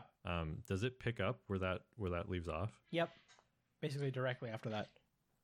Okay. Well, that's good at least, because like the transition between 2.0 and 3.0 is rough. Yeah. You don't find out what happened until like a third or halfway through. From my memory, most of the first half of the movie is almost no action. Aside from that, the beginning scene that you already saw, that is the actual first scene in the movie. So there is action there. Oh, okay. But then right after that, you go to there's like a opening title scene, which is like a montage of Asuka and Shinji and Mari walking through the barren wasteland. Interesting. And then it picks up with like their story and what they did directly after that. So then, I'm trying to think, like, did you have any idea where the plot was going to go before you went into it? No idea. How did that? Yeah, because like I feel like the way that 3.0 leaves it is just kind of like, where do we go from here? So did it feel satisfying as like a conclusion? Oh yeah, I would say. First of all, I would say it's the best movie of the four. Wow, like, hands down. Better than 2. Better than 2. Wow. Okay. 2 is good. Yeah. It's on the same tier level as 2, but just a little bit better. That's just really good to hear. Like I was so worried about this movie. No, it's great. All my expectations were totally met. I'm happy. Oh, that's fantastic.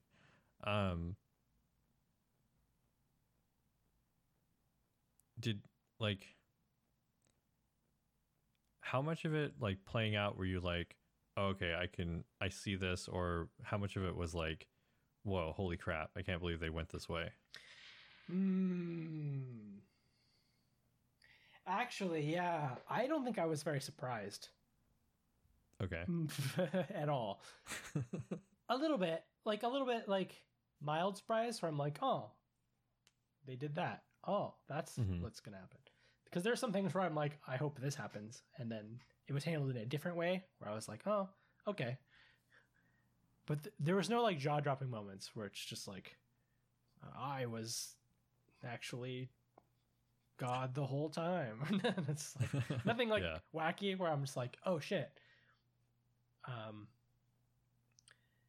There were, I don't know how to like really put this into words, that I'm not surprised, but I was in awe some of the time. Of like how they did it. Yeah, like just like that they did it. Pure marvel on the screen was just like, holy shit, like what is even happening? But like I'm not surprised, where I'm just like a big reveal or just like a shock. It's just more like this is like technical marvel and really hardcore, and so much stuff is happening, and I'm like processing like what's going on. So maybe I'm a little more surprised than I thought, because I had to like really process what's going on, and I also had to like super pay attention because I wanted to decipher as much dialogue as possible. Absolutely. How did you feel watching it as like just kind of pure Japanese, no subtitles? Yeah, the first part is pretty. It's not a lot happens. It's a lot of like day to day. They do like the narrative story is cool, because like the first part of it, there's this huge like lull before the last half, which is like all wild, like end of Eva level wild, and then the first part is like they're waiting basically for like the Wonder ship to pick them up for like several weeks, so they're just kind of chilling. And so for like the first half of the movie, actually I was like pretty confident in deciphering what's going on and what people are saying and what's happening. It gets toward like some exposition dumps at the end where you're just like, what? I had to ask Kaori, like, what was Gendo saying at this part? Like, what's happening here? Like, and most of the time she's just like, I don't fucking know. That's perfect. Yeah. Yeah. So I read a plot summary of it afterwards. Like on Ava Geeks, they wrote it down, and I was like super happy with myself because nice. There was only a couple of parts where I'm like, oh, that's what happened. But most of the time I was like, yeah, this checks out. This is what I watched. And so I seem to have understood exactly what was going on. But the parts that like the Wikipedia type plot summaries leave out are the actual informational points of what characters were saying. So it's just like, I wanted to know what Gendo said in this part. And, you know, the Wikipedia plot summary just says, and at this part, Gendo says some exposition. And then the next part, I'm just like, yeah, I know, but I want to know what he said. What was the exposition? Yeah. Okay. Interesting. You know, maybe I should maybe I should find the Wikipedia in Japanese and then like put it through Google Translate. Maybe that's more detail oriented. It could be, yeah. Although I imagine that Studio Cars might be watching it and making sure that it's not spoiler heavy. Really? Do you think they would do that? It wouldn't surprise me. They're pretty controlling over their properties. So, man, okay. Who was your favorite character in the movie? Who stood out for you?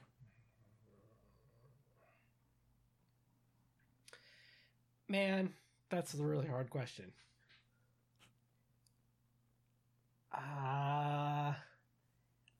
In this movie,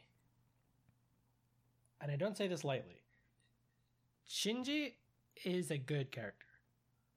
Nice. That's awesome. Like full on redemption arc. That's awesome. So that's really cool to hear. That makes me want to see this movie so bad. This movie is basically End of Eva if things went much differently. That's it. Like it's the same. It's like the same.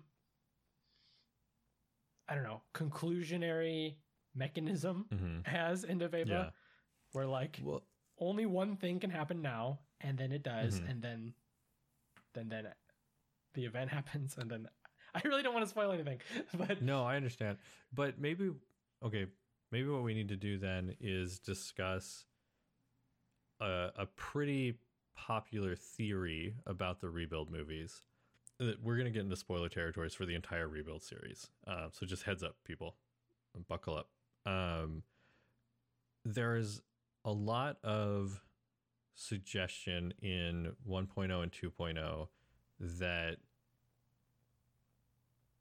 the original series has happened, and what we're seeing in the rebuilds is a loop of those events.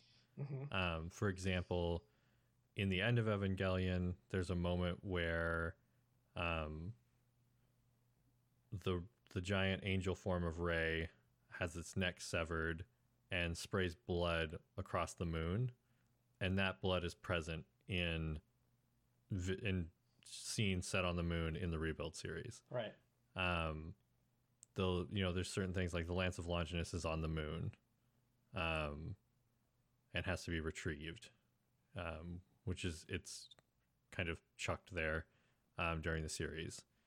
And so there's just these suggestions in the Rebuild that the events, maybe Shinji reset the world, in his final decision to kind of reject becoming uniform with everything in the Sea of Life, and he kind of rejects that notion and wants to be an individual. Asuka makes a very similar decision. That's how they end up on the beach and the end of Evangelion. And so I I ascribe to this theory too, because I think it makes a lot of sense, and I think it plays into what we're being presented with in 3.1 plus 1.0, which is kind of like the final. Is it the final or is it a repeat? So how does this movie give any conclusive evidence for that theory? Yes. It okay, it like does address this. Yes. Mm-hmm. Whether or not it's conclusive may just be because of my language skills, but it didn't seem to be like spelled out for you directly. Okay. But kind of it did. But also it wasn't just like, you know, a character is sitting next to the Magi being like, the data says it's all a loop. It's not that good at it. It's not like that. There's some parts that get revealed where you're like, okay, yeah, I think it's a loop. But that's pretty much all I can tell you. Gotcha. And I guess this allows us to kind of discuss the actual title of the movie. You know, Evangelion Gekijoban Repeat or final, because all of the rebuild movies are called Gekijoban, which means movie version. So it's Evangelion movie version, and then they all have these kind of like colon characters, something. And for this last movie, its official title in Japanese is, it's either like a hard stop in musical notation, or it's actually a repeat symbol, which means you loop the tune. It's weird that I'm giving that explanation, being the musically illiterate one of us, and you're just nodding on the other end, being like, yes, Kenny, let's pretend you know what you're talking about. That's all. It checks out. These are all facts. Yeah, and so I'm really looking forward to see it, because I like an aspect of Evangelion, the original TV series, is that every episode would have two title cards. You'd have the Japanese title card and the English title card, and those were done by Gainax. They were, probably written by Hideaki Anno himself, and he's always had some level of control on the English adaptation of things. Not necessarily the dub, but in terms of like English lyrics for songs in the end of Evangelion, he had a hand in, or the like the English lyrics for Komatsu Todd, Come Sweet Death, very famous song in the end of Evangelion. And so it, I think it means a lot when he puts something intentionally ambiguous into a title. Yeah. The frustrating thing is that Anno and his kind of generation of folks, and then also those he inspired, like Studio Trigger, are intentionally vague and tight-lipped about the intended meaning of their work. So I don't think we'll ever get Anno being like, yeah, it's a loop. But he just gives us enough that we have to think about it. Yeah. Yes. I feel like it's in the gradient of things, it is more explicitly stated than not.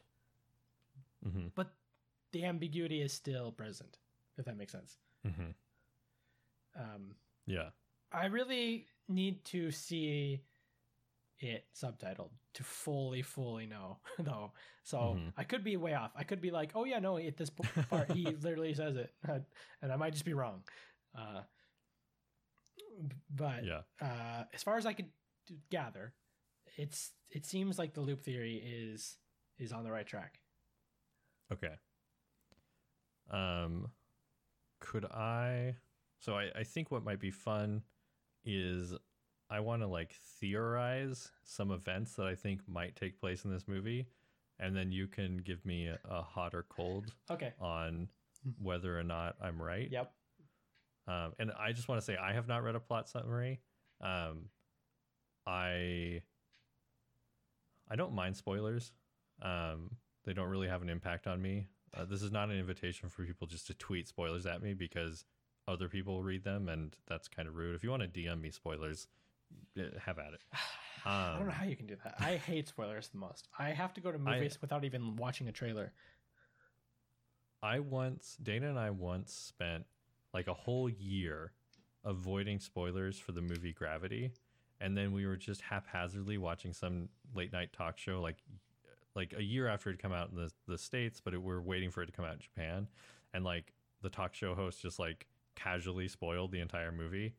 And Gravity, and since then I'm just like, is Gravity like a spoiler ridden film? Just like, oh yeah, she makes it back, doesn't die in space. Well, I mean the thing with one of the other stars in the movie is a little bit of a spoiler.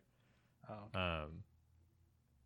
But I digress. So I'm gonna theorize a bit about what I like, thinking about this as the end of a series and thinking about how Anno presented some things in the end of Evangelion as like payoffs to the audience and then somewhat subverted them. Okay, so I feel like in this movie, Rei gets a personality. Okay. And I should clarify. What I should say is I really think Rei is going to stop willingly being a doll in this movie. Mm-hmm. Is that hot or cold? That is hot. Cool. I would agree that is hot. No, Rei's a child. Stop thinking that way. Well, Rei's not. I mean, she has to be a child because she's like weeks old. Right. Okay. So I also feel like, and this is just a straight lift from End of Evangelion, but Asuka and potentially Mari, because they're both really proficient pilots, get an extended action sequence where they kill a lot of things. Yes. Oh, well, hot. Just straight up yes. Hot? I'm going to assume hot. Something I just remembered. Yeah. I mean, I don't know how helpful this is, but I just remembered there is one thing that was super surprising. I said that there wasn't any like shocking things. There was one thing that was shocking, but I learned it later because I didn't understand at the time while watching the movie. Because it was in dialogue, and I learned it later. But there is one surprising thing that happens. But go on. Okay. Sorry, I digress. Just want to throw that in there. Let's see. I feel like there's probably going to be some emotional confrontation between Misato and Ritsuko. Although, no, they're working together. Okay, maybe I would say between like Misato and Fuyutsuki. Like some clash between former employee and boss. Is that hot or cold?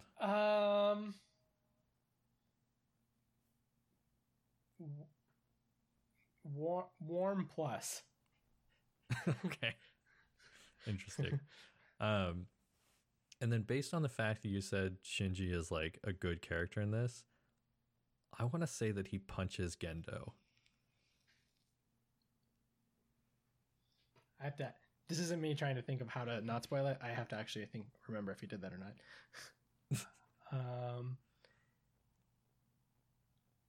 I don't remember if he physically punches Gendo or not. Interesting. But the sentiment that you're trying to get at is also warm plus. Oh, okay. I got to start thinking a little bit more outside the box because I'm finding these hitting too close to home.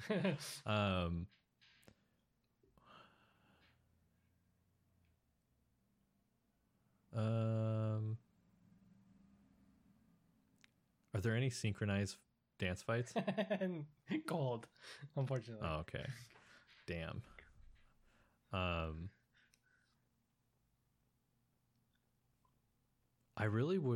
would love it if there was like a battle sequence involving the older angels, like the original angels. Is this your question? Just like, it would be cool if this happened. Am I on the right track? Did that happen? It'd be so awesome if like Sachiel and Ramiel and all those guys, like they had to be fought in some like brutal sequence. Cold. Okay. Is there? I almost feel like there has to be an evil set of mass-produced Eva units. Warm minus. Warmish. Okay. I hope there's some conversation between Shinji and his mom, Yui. Conversation? Yeah. Some type of confrontation, discussion. Cold. Okay. That's a bummer. Confrontation. Cold plus. Cold plus. I'll give it that. I really hope Misato doesn't kiss Shinji in this one. Yeah, well, she doesn't, so. Okay, good. I'm trying to think of what else, like, what are my expectations watching this? Based on 3.0, I feel like they're going to introduce some characters that are inconsequential but feel like they have a significant background. Like the whole flight crew of the ship. Yeah. We don't get very much backstory into most of those guys, but yeah, they're pure. I would say they're like.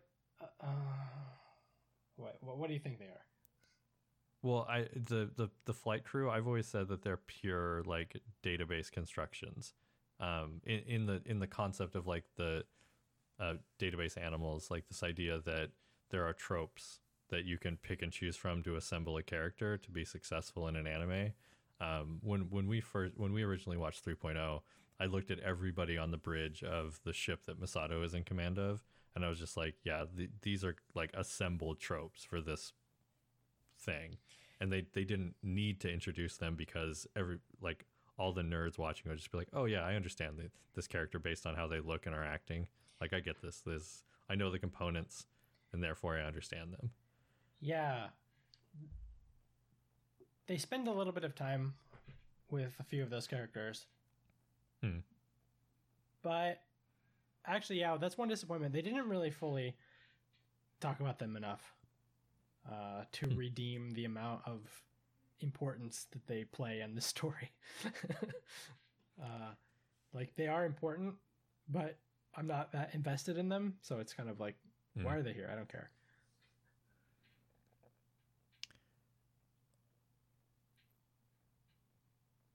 I kind of hope that at some point a special operation force tries to take over NERV. There's that can't happen. The world is wrecked. It's all red. Yeah. There's no people. Bummer. Let's see.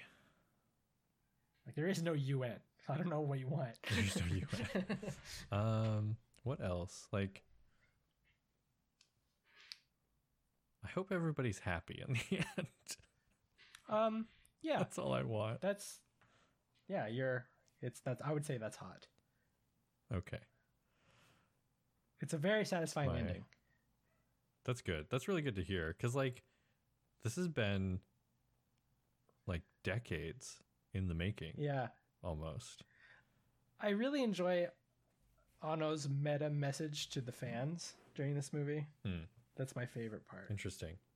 Do you want to say what that is, or do you want me to wait and find out? Yeah, I'm thinking about whether or not it's impactful to your viewing experience, knowing it beforehand, or like gathering it from the story. Yeah, but it's probably fine. Basically, what I interpret from this is almost like, okay, you fucking nerds, it's over now, and you really need to focus on like bettering your life and stop pretending in a fantasy land. Interesting. Like, it's done. Yeah. Like, it's over. I could see that. Like, he probably wants to, at a certain level, he probably wants release from it.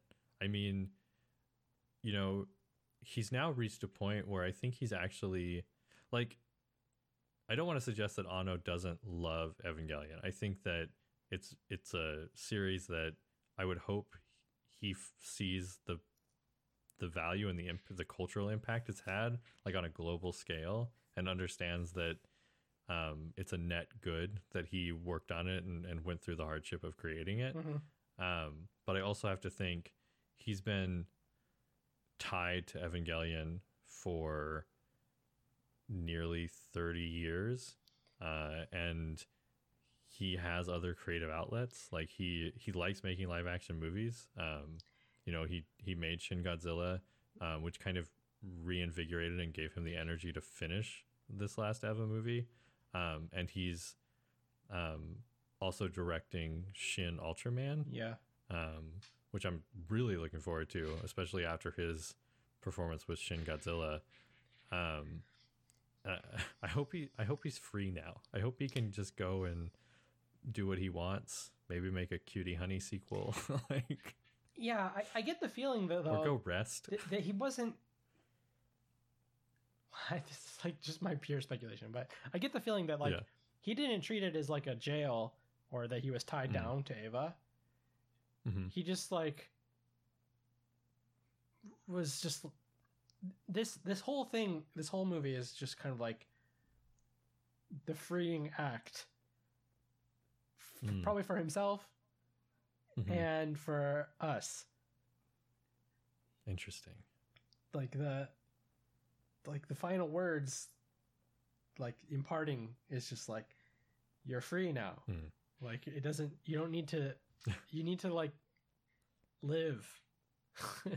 Like, just live your life. That's, like, basically the point of the whole thing.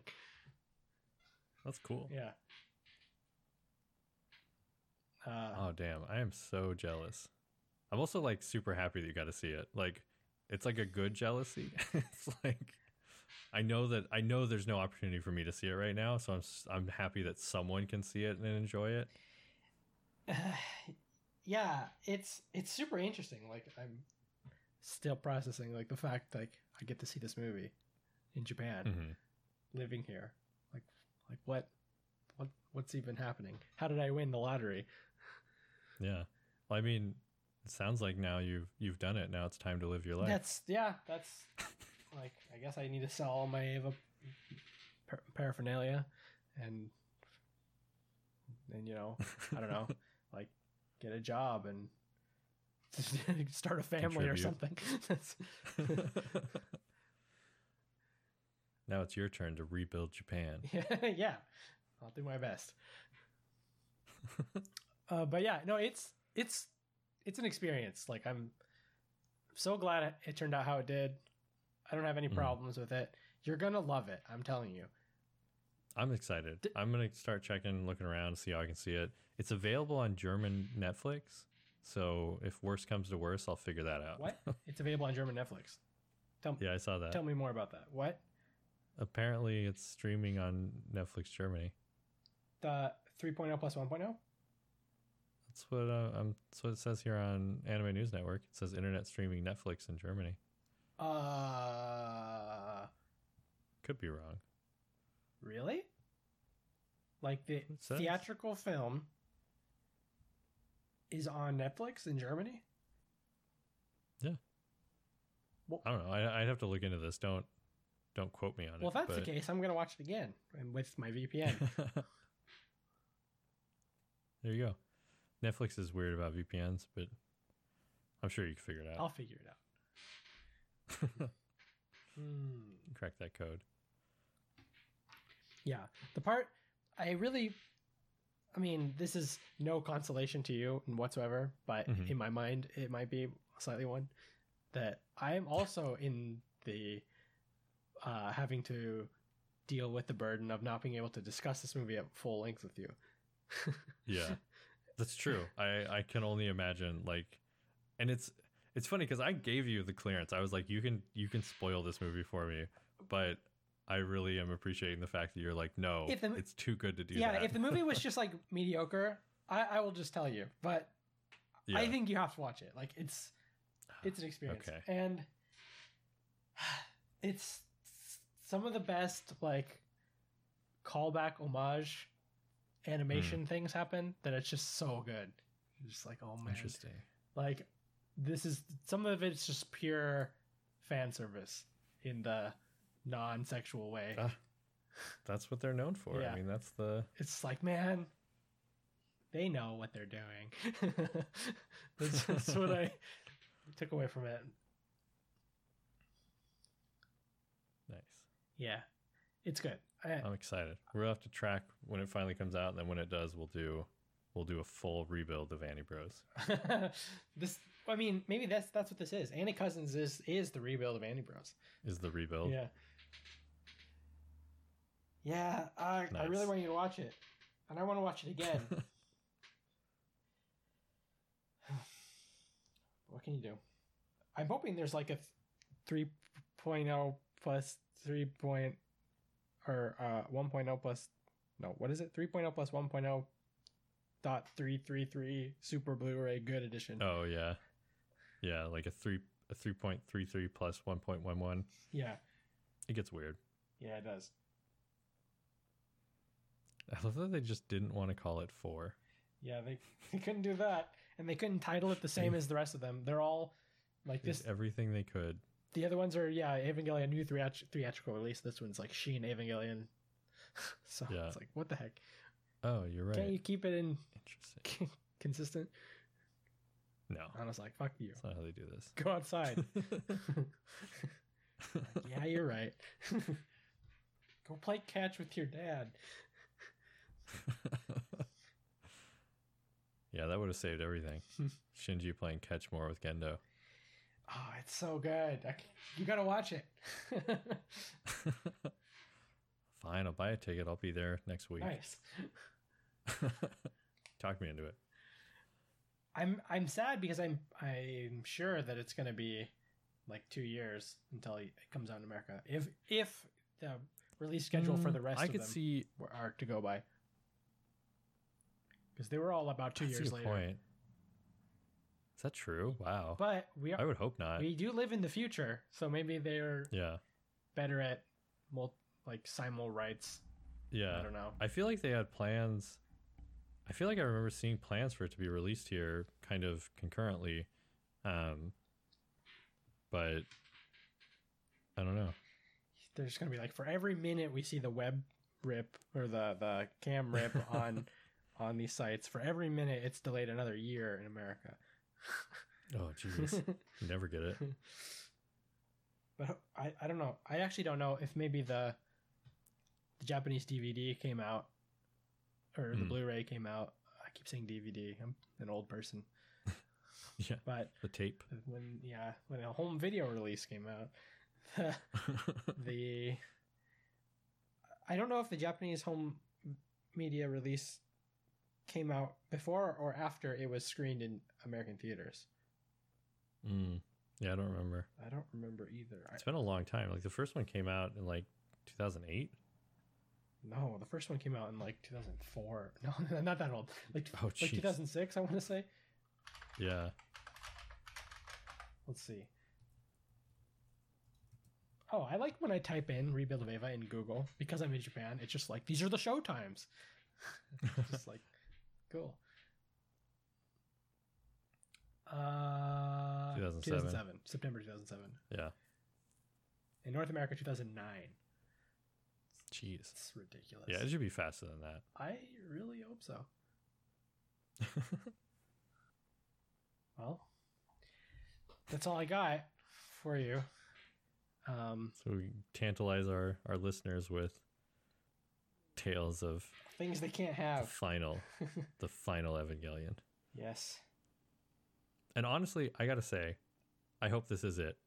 Yeah, me too. It needs to be over. If they pull a Star Wars on this, I'm gonna be very furious. Oh no, I think Japan has more of a capacity to end things.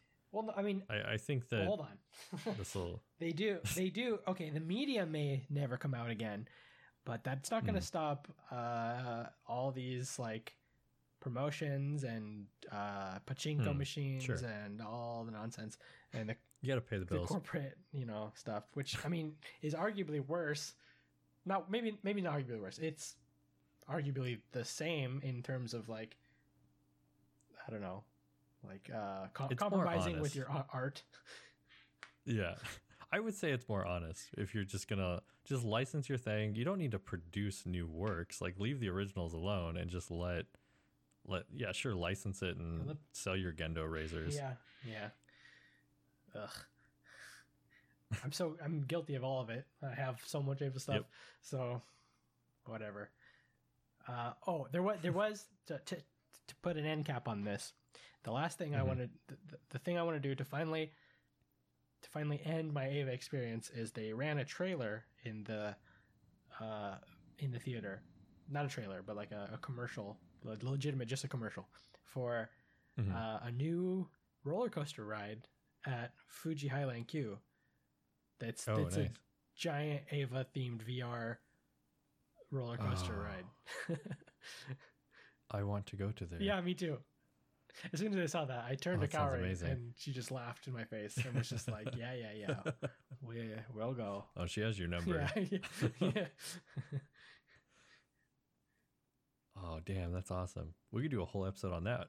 Let me know when you go. Yeah, come to Japan and we will tackle the Ava ride. It'll be amazing. If it's anything like the first time I did Ava VR, it'll be the greatest thing ever. Oh, fantastic. Cool. Well, that's Ava. Probably listeners want to stop listening to us talk about this for 2 hours because they can't even see it. Please. So they're just like, please make it stop. This is probably like the 5th or 6th hour of Evangelion discussion that's been recorded for this podcast. I mean, you could have a whole college course about Evangelion. Yeah, you could. So we're only scratching the surface. It would take you longer than that to read every sentence of prose on Ava Geeks. So yeah, they do the hard work. Cool. Well, next time, awesome. Hopefully we'll talk about Gundam again. Our giant robot arc is not completed. No, it is not. We have a teaser for everybody. We're going to pick up where we left off and conclude the Universal Century timeline, or reach the current end of the Universal Century timeline. Yeah, with Gundam Unicorn. There was a really cool trailer for Hathaway's Flash on before Eva. Yeah. And I was like, oh, I know what that is. Damn. That's exciting. Yeah. It looked really good. I was looking forward to it. I definitely probably won't spend the money to go see that one in theaters, though. But I could and go get that bucket of chicken nuggets this time. Yeah. Damn, I'm hungry now. Yeah, me too. It's actually lunchtime. So So I'm going to go. Okay. But before I go, I'll remind our listeners once again to leave us a comment on our website at www.anniesbrospodcast.com. And you can find us on Twitter at AnnieBrosCreative. You can also find us individually. I'm Kenny at Sakoku_otaku. Yep. I'm Laven at LavenVoth on Twitter. I will interact with my fans as evidenced by if you look at my history and my most recent interaction with one fan. Perfect. That's all you need. That is true. One loyal fan. One loyal fan. Yeah. So just gonna be sad until I can see Ava again. And if someone releases subtitles to the cam rip, maybe I'll just read the subtitle file. Well, there you go. That's a good idea. I had this idea that maybe would be a nice money making opportunity is if I could somehow. This idea came to me because I want to go see Kabuki, and they have this little device you can carry that like you put a little earphone in your ear and it will simul-translate the Kabuki into English as you're watching. But then they discontinued that and they instead put each of the seats in the Kabuki theater have like a screen in the back of the seat in front of you. Oh. And it does like live subtitles on the screen on the seat. Well, that's kind of cool. And I was like, I wonder if I could market some kind of device to theaters or rent them out on my own that like subtitled movies for foreigners in Japanese theaters. The service is definitely unique. I will tell you that device exists.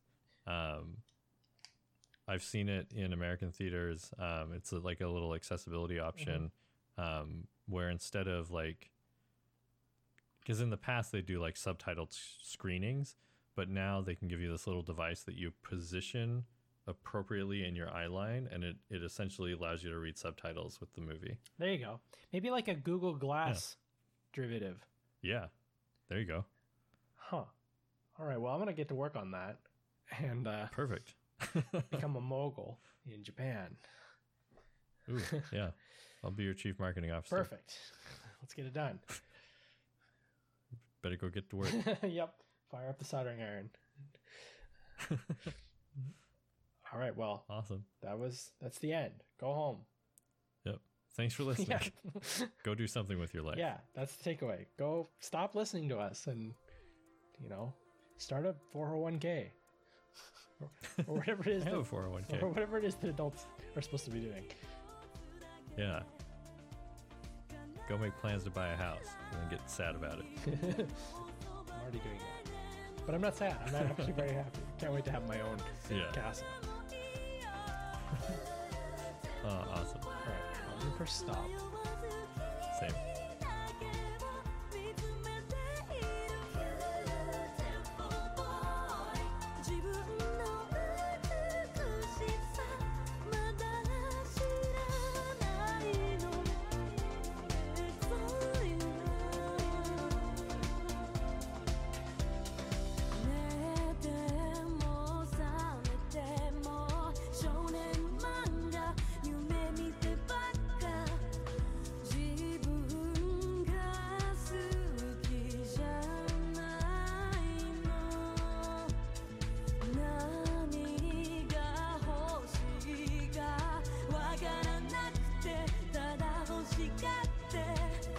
New